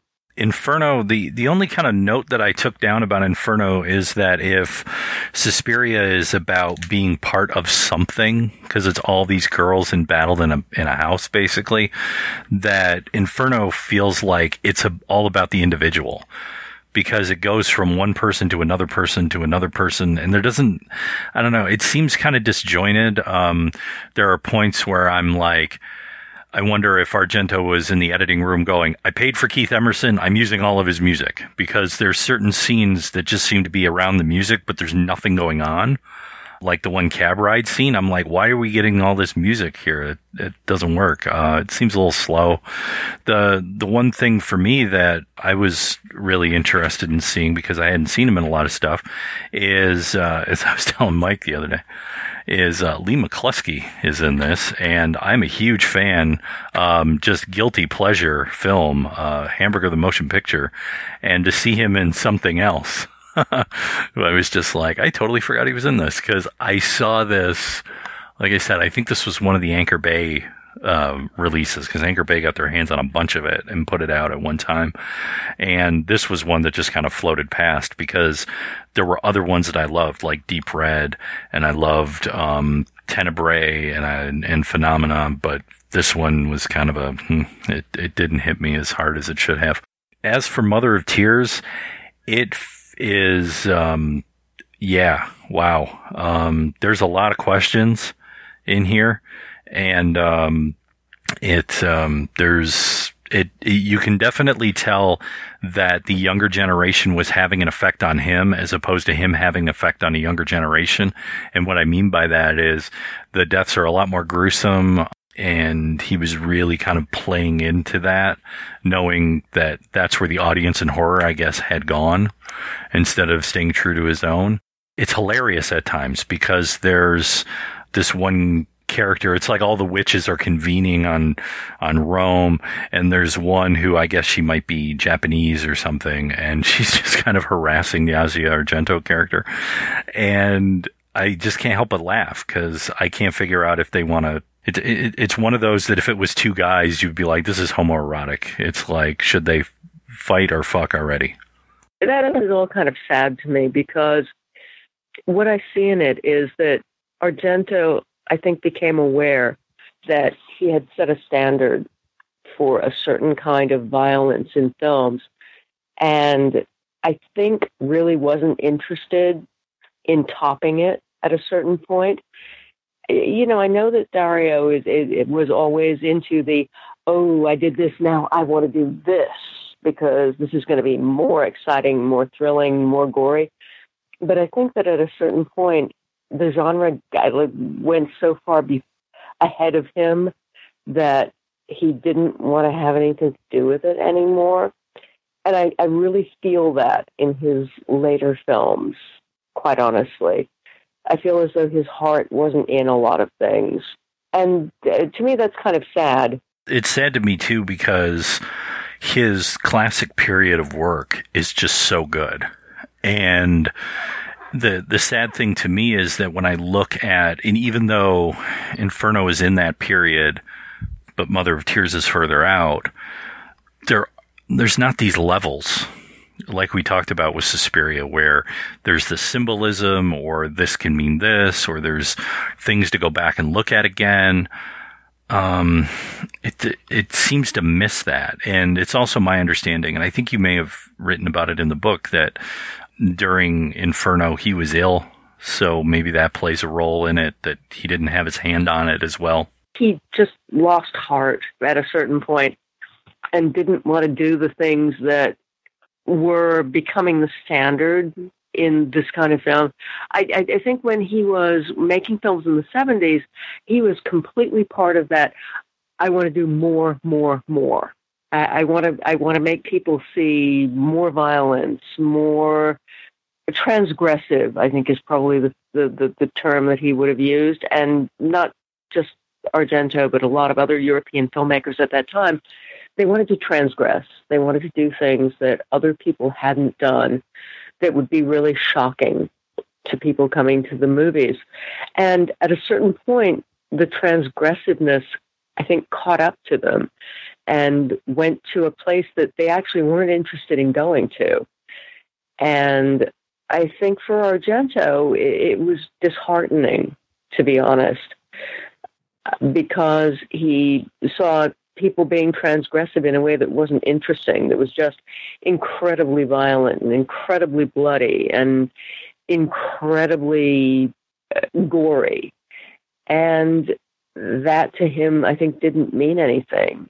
You know, when you come right down to it, although Argento was always a filmmaker who wanted to do more, he was also a filmmaker who was firmly grounded in the idea that cinema should mean something, and that if you wanted to transgress, it was because you wanted to make your viewers see something or experience something or feel something that they hadn't seen or felt or experienced before. And I think he was kind of thrown back on his heels by a generation after him of filmmakers who just plain wanted to throw stuff in people's faces. And I'm not sure that he's ever recovered from that. What you say makes sense because of his background coming through criticism, and then, you know, the first film that he writes that gets any real notice in America was with Bertolucci and Leone and Once Upon a Time in the West. So, I mean, he's not a dumb man. I mean, this isn't just some guy putting out slasher films. I mean, he has intellect. Yeah, completely. He has intellect. He has a historical and theoretical background to the kind of films he wanted to make. And I think maybe the genre got away from him. It went someplace he wasn't entirely comfortable going. And I think that at a certain point, he just didn't want to pretend that he was willing to go there. I can't say that from within Argento's skin, because I'm not Dario Argento, but it's my gut feeling. The only thing that I can think of as someone who took that had a long stretch of time in the creation of a trilogy of films within horror, and this would be Coffin Joe from Brazil, Mojica Marins, where the first two films were made in the 60s. He makes the last one 40 years later, and it's still like embodiment of evil to me still holds up as something that has connective tissue.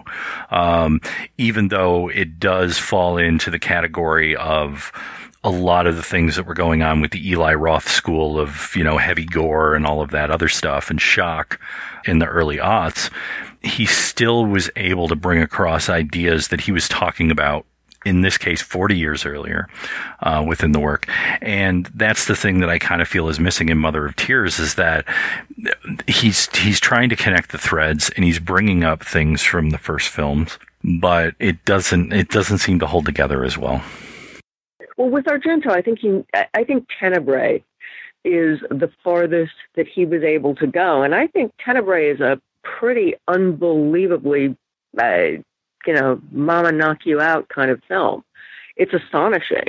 I think he did an amazing thing in Tenebrae, but I think that was it. I think that was the limit for him in how far he was going to go.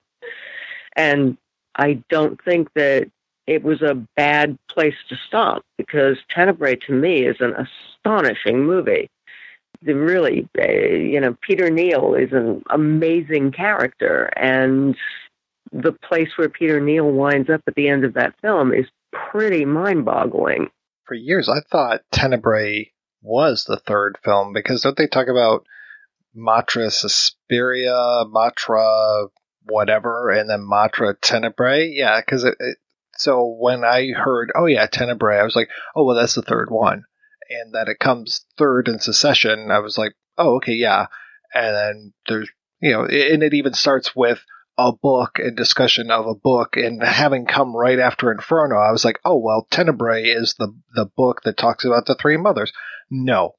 So as I'm watching the movie, I'm just like, this has nothing to do with those others. I mean, it's a great movie. It's got a kick-ass score, but yeah, I was like, oh, okay, I had my wires crossed on that, I'll fully admit. So I was like, okay, yeah, I guess I do have to watch Mother of Tears. And then even just watching Mother of Tears again, technically seeing that with Asia Argento speaking English, and it didn't feel like it was all post-dubbed like the majority of the early Argento films, I was like kind of taken out of it by that. Some people will complain about the dubbing from Italian films, but we've talked about on the show before that it just adds to that surreality of the whole situation. You know, to hear Jessica Harper's voice coming out of Jessica Harper's mouth is great, but then when you have other voices coming out of these other actors' mouths, it's like, okay, yeah, that really adds something to it by making it feel like things don't necessarily belong. And that is a great effect that is then lost in something like Mother of Tears. Oh, absolutely. And yet, Tenebrae means darkness, and it is the Mother of Darkness film.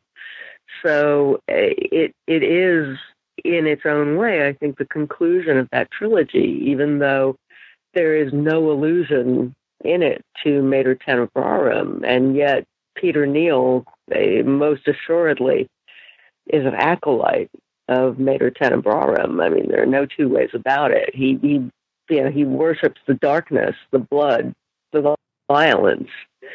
So I think that is actually the end of the Three Mothers trilogy, even though perhaps technically speaking it's not. Emotionally speaking, it absolutely is. And that's the thing that, and we can have a completely different show about Tenebrae, but the thing of him giving you an expectation and not and tweaking you is that you think, right, you look up that word if you don't know Latin, darkness, and it's the most brightly lit film ever, and all the murders take place in the daylight from what I remember, or in really bright light. So yeah, so he's messing with your head. You know, it's not the darkness of when things happen, it's the darkness of the soul. I gotta say, I can watch Tenebrae over and over and over again, and it never fails to reward watching because it is so unbelievably dark at the same time that it is so incredibly bright. It's a knockout film for me. And again, that's another one that kudos to Don May and the team over at Synapse. They did a really nice cleanup on Tenebrae too. So if you haven't picked that one up on Blu-ray, you really should. Yeah, the Synapse release of Suspiria looks gorgeous. I watched the extras and I was slightly disappointed with some of the extras that are on there. And it's weird to me just how few female voices there are as part of the extras, as part of the commentary, because it feels like, as we've talked about, Suspiria is very much a female film, and that I feel very honored, and I'm not trying to blow smoke up your ass, Maitland, but you are the woman who wrote the book on Argento, so having your voice on here, having Alexandra's voice as part of the interview, is just like, I'm like, well, how tough was it to get you guys together and talk about Suspiria? I don't really think I have to twist your arm very hard to do that. So it's like, I would have liked you guys to have been on that disc maybe as well. So I don't know. I was slightly disappointed by that it felt like it was a little giving very prominent female critics a little short shrift on that. Well, I appreciate you saying that. Biting a hand here by saying that, but what are you going to do? It's how I feel. So I want to know a little bit more about this new Suspiria, which I still don't know why it's coming out November 2nd here in the States rather than before Halloween. This feels like the perfect Halloween type of movie. I haven't really looked too much at who's in it, what's going on. The only thing I know is that Tilda Swinton is in it, and she is always amazing, no matter what she's in. And I hear that she's playing two characters. She is, yes. And it beats the bejesus out of me why it's not opening around Halloween, except that perhaps somebody thought, oh, it's too classy for that. I don't know. That's all I can think. I saw this movie at a screening that was not a critic screening. It's not a bad movie by any stretch of the imagination. It is beautifully made, but I'm not really sure what the point of it is. Okay. It's very handsome. It is very well acted. Okay, here's the thing that I actually like about it a lot. I thoroughly understand the way in which the dance world is a cult. And I don't mean that in a bad way per se, but it's a way of life. Once you commit yourself to dancing, you commit yourself to a way of life that is not the way most people live their lives. It's a commitment to a world that is extremely insular. and extremely demanding physically and emotionally. And I think that the new Suspiria absolutely captures that. But I'm not really sure that I am convinced that that idea of the insularity of the dance world and the cultishness of it carries through to the film overall. Tilda Swinton is fantastic in it. She is so incredibly good. I don't even know what to say. She's fantastic. But I didn't come out of that film thinking, holy cow, my world was just turned upside down. You didn't get punched in the face again. No, I did not get punched in the face again. And again, the screening I saw was not a critic screening, so I'm reluctant to really take an intensely critical stance towards it, although at the end of that screening, I did fill out a pretty extensive questionnaire that certainly addressed my feelings about the film from a critical perspective. I'm just not really sure what the point of that Suspiria was. So it was very nice that Jessica Harper had a lovely little cameo in it. Do you feel it suffers from the fact that, they could have called it anything else? It could have been written, whatever. But the fact that they used the basis of another film to make a film seems like is it lacking in that way that all these kind of remakes that have happened over the last 20 odd years because it has a name that rings a bell in someone's head that may get them to go buy a ticket has done? Here's the funny thing. I don't think that this is a film that was made to appeal to horror movie fans, frankly, which you would think that a remake of Suspiria would. It is very specifically set in Berlin in the 80s. And as it happens, I didn't live in Berlin in the 80s, but I was there for a couple of months. And I do remember what Berlin was like then. And it was in a very odd between things kind of space. And I think that is definitely part of the Suspiria. But more than that, it really is about the idea of dance as a cult. The dance world really is a world unto itself, and it's one that you either commit yourself to or you don't. And if you don't last very long in it. And if you do, you live in it until you can't live in it anymore. And the new Suspiria does catch that feeling about what the dance world is like. But I'm not really sure why it's Suspiria. It almost sounds like this would be a good triple feature with like Atomic Blonde, which is specifically set in that mid-80s Berlin, the walls coming down, and it is so specific to that time period, as well as, are we talking like fans of Black Swan would enjoy this new Suspiria? Absolutely. Black Swan is the movie that I kept thinking about as I was watching it, because Black Swan was actually an interesting thing for me, because I wound up speaking after I saw that film to a lot of people who were not in the same dance world I was, but who were absolutely dance world people. And a couple of them, came to this conversation saying, well, that movie's crazy. That's not what the dance world, people, girls sprouting feathers between their shoulder blades, and this is lunatic. And I remember saying, well, if you don't take that film as a literal embodiment of the dance world, but if you think about it as a psychological one, doesn't it start to make a lot of sense to you? And all of them said, well, holy shit, yeah, it does. Because it's about the way in which to be a dancer means giving yourself over to a world that is extremely demanding, extremely insular, and extremely personal in all kinds of ways. And the only way that you can succeed in it is by giving yourself over to it. Because if you don't, you wind up being one of the many people who start out as dancers and realize that you're not cut out for this. You can't do it. It's like being a novitiate. You either have to give yourself over to religion or it's not going to work for you. And Black Swan caught that so powerfully that it was actually a little bit frightening. And that's kind of the way I feel about it. I'm a little scared by this film, just seeing that the screenwriter, his first big splash was The Invasion, that remake of Invasion of the Body Snatchers that we talked about years ago. Rob, you were on that episode when we talked all about all the Invasion of the Body Snatchers movies. And that was the least of the Body Snatchers. I think even Invasion of the Booty Snatchers I enjoyed a little bit more than that one.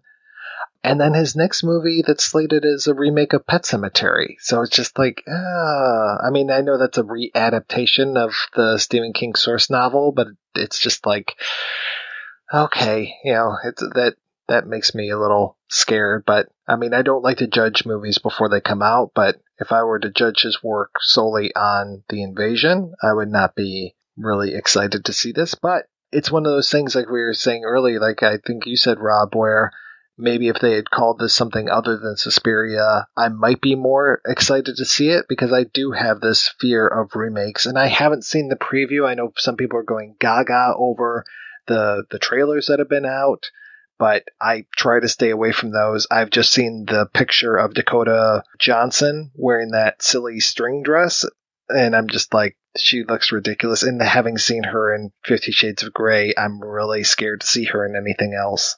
She's not good casting as a dancer because she doesn't have a dancer's body, but, you know, that's one of those, that's the way movies are. But there is a sequence in which she is working her way through a dance that was choreographed at the end of the Second World War, and that's very aggressive and very body punishing. And as she's doing it, another dancer who's rehearsing in a studio nearby winds up being contorted in a really horrible way by the way in which Dakota Johnson's character is moving her body. She's moving it in a way that's humanly possible. The other dancer winds up being broken into pieces by it. And it's actually, it's a good scene, and it's quite powerful. But in the context of the movie as a whole, I can't say it really works for me, because it doesn't really seem to me to connect to a through line that goes, that permeates that film. Overall, the film just does not work for me, even though I think there are some interesting ideas in it. Dance is unbelievably punishing. Dancers destroy their bodies. Even the best and the most careful of them destroy themselves in, 12, 15 years, because dance demands things of the human body that it's not really made to do. And this film, I think, addresses that in a couple of scenes. And that's interesting, but it doesn't really tie into a larger thematic thing in the film. So it doesn't really amount to much, except that it's grotesque. It's one of those things where I'm, and I hate to say it, but sometimes I'll show up for movies just because one person's in it. And Tilda Swinton, I mean, could read the back of the cereal box and I'd probably be enthralled. And she's fucking fantastic in it. She is astonishing. She is so good. She has a physical presence that is breathtaking. She has an iciness that I have seen in a lot of ballet masters and mistresses in my day. She is extraordinarily good, and every scene she's in is phenomenal. But then there's a whole other film around her that I think doesn't really quite live up to that. There's been such a dearth of movies lately, and I don't really see that changing anytime before December. So November 2nd, I might still end up going to see that, just out of curiosity. Oh, if I were you, I would totally go and see it. I mean, it is an interesting movie.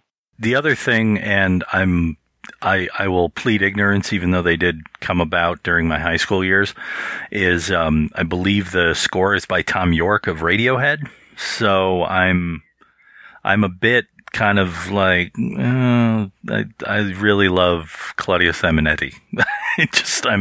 When I think of Suspiria, I can't help but think of Goblin. So maybe I got to beat that out of my ears. Well, again, the new Suspiria is a completely different atmosphere. It doesn't have that kind of soundtrack. It doesn't have that kind of visual palette. It's actually quite gray and grim, which is very appropriate to the time and place in which it's set.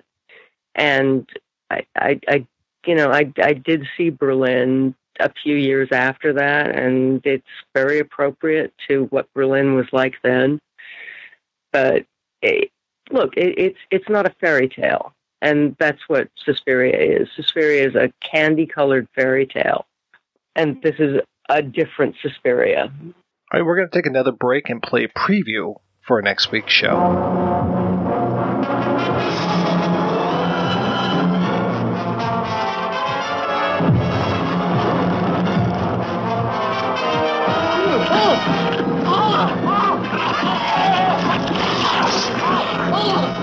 The brain, it's gone. That's not all. The entire spinal cord is missing. But it's incredible. It's as if some mental vampire were at work. Does it come from another country or another world? This terrifying menace that G2 must destroy before it's too late. Image is fading, sir. There it goes again. Same trouble. How can they stop this invisible force whose only warning is a weird, blood-chilling sound?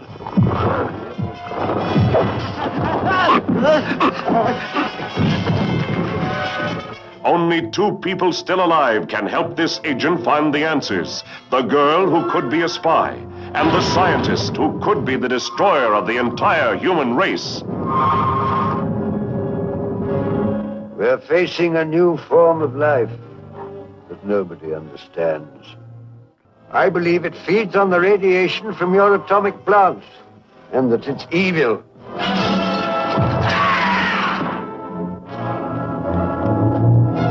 You've got to stop him. There's only one way: shut down your atomic plant. If I can get through, I can blow up the control room.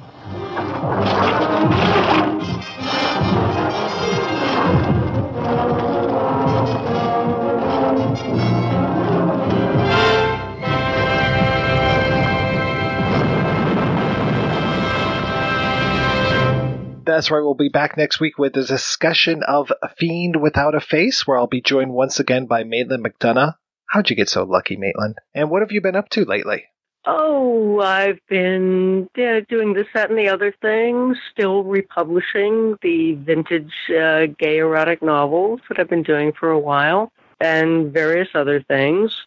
And, oh my God, I love Fiend Without a Face so much. That's a movie I first saw when I was a kid on Channel 9 in New York. And I just loved those brains with their little antenna and their icky little feet. I adored them. And actually, I would be a bad person if I did not do a shout out to Riverdale Avenue Books, which is republishing the gay erotic novels that I've been collecting and republishing on my own for years. Riverdale Avenue Press has been absolutely doing an amazing job republishing these books, including the last two books I did, which were Naked Launch Part 1 and Naked Launch Part 2, a pair of terrific pirate novels that are so much fun. I cannot recommend them enough. So, Rob, how punk rock have you been these days? I'm immersed in it. By the time this comes out, we will be a few weeks away from the launch of my project, Detroit Punk Rock Archive Project. Thanks to the fine folks over at the John S. and James L. Knight Foundation, who are meeting me with some match money. You know, the great thing about doing any project like a book or what I'm doing right now is that you talk to one person and then they give you numbers for three more people, and then your interviews just continue to expand. So it really is an embarrassment of riches. And I'm finding great stories. I'm finding amazing things. People have been sharing with me great photos, video, all of this stuff from the scene here in Detroit that obviously was influenced with everything that happened in your hometown there, Maitland, with the founding of CBGBs in the late 70s and all of that stuff. Just sort of talking about how that opened up creative freedom and artistic freedom for a lot of folks here in Detroit, everything from magazine publishing to people who are now respected painters and artists to musicians, and even just the ability with local clubs where back in the day, you had to be a cover band here in Detroit and play 4 sets of whatever the top 40 music was in the 70s, and to go from that to being able to basically do whatever you wanted on stage and being able to draw an audience. So it's been great, and people are pulling old tapes that demos and various things out that no one's heard in 40 years, including people such as Don Was, who I think just won a Grammy for helping the Rolling Stones do a record recently. So it's an amazing scene. It's an amazing time. I was in the first few days of my infancy when it started. But it's great to be able to meet all these folks and talk to them about what's happening. So there'll be a link to that. I'll share all that, obviously, with folks. And in next year, as part of the project, there'll be some compilations coming out of some of this music that I'm collecting, released, unreleased, and live tracks from late 70s Detroit punk rock scene. And Rob, where can people go to keep up with your stuff? They can go to robstmary.com. They can follow me on Twitter, Instagram, Facebook, and also I have Detroit Punk Archive on Facebook, and that's basically where a lot of the announcements are taking place. And I plan to launch the site on, and I'm going to say this phrase, and most of the people who are not from here listening will say, "What the hell is that?" But I'm planning to launch the archive site on Devil's Night. You know what that is, Mike. Well, if people have watched The Crow, they know what that is. Okay, maybe they do. It's the night before Halloween. Well, I will be sure to link to that and over to Riverdale Press, where you can find all kinds of great smut. Thanks again, guys, so much for being on the show, and thanks to everybody for listening. Please head on over to the website, projection-booth.com, where you can find out more about today's episode. You'll also find links over to iTunes, where you can rate and review the show, and to Patreon, where you can make donation to the show. Donors get early access to every episode as long as I'm not running late. Every donation and every rating we get helps the Projection Booth take over the world.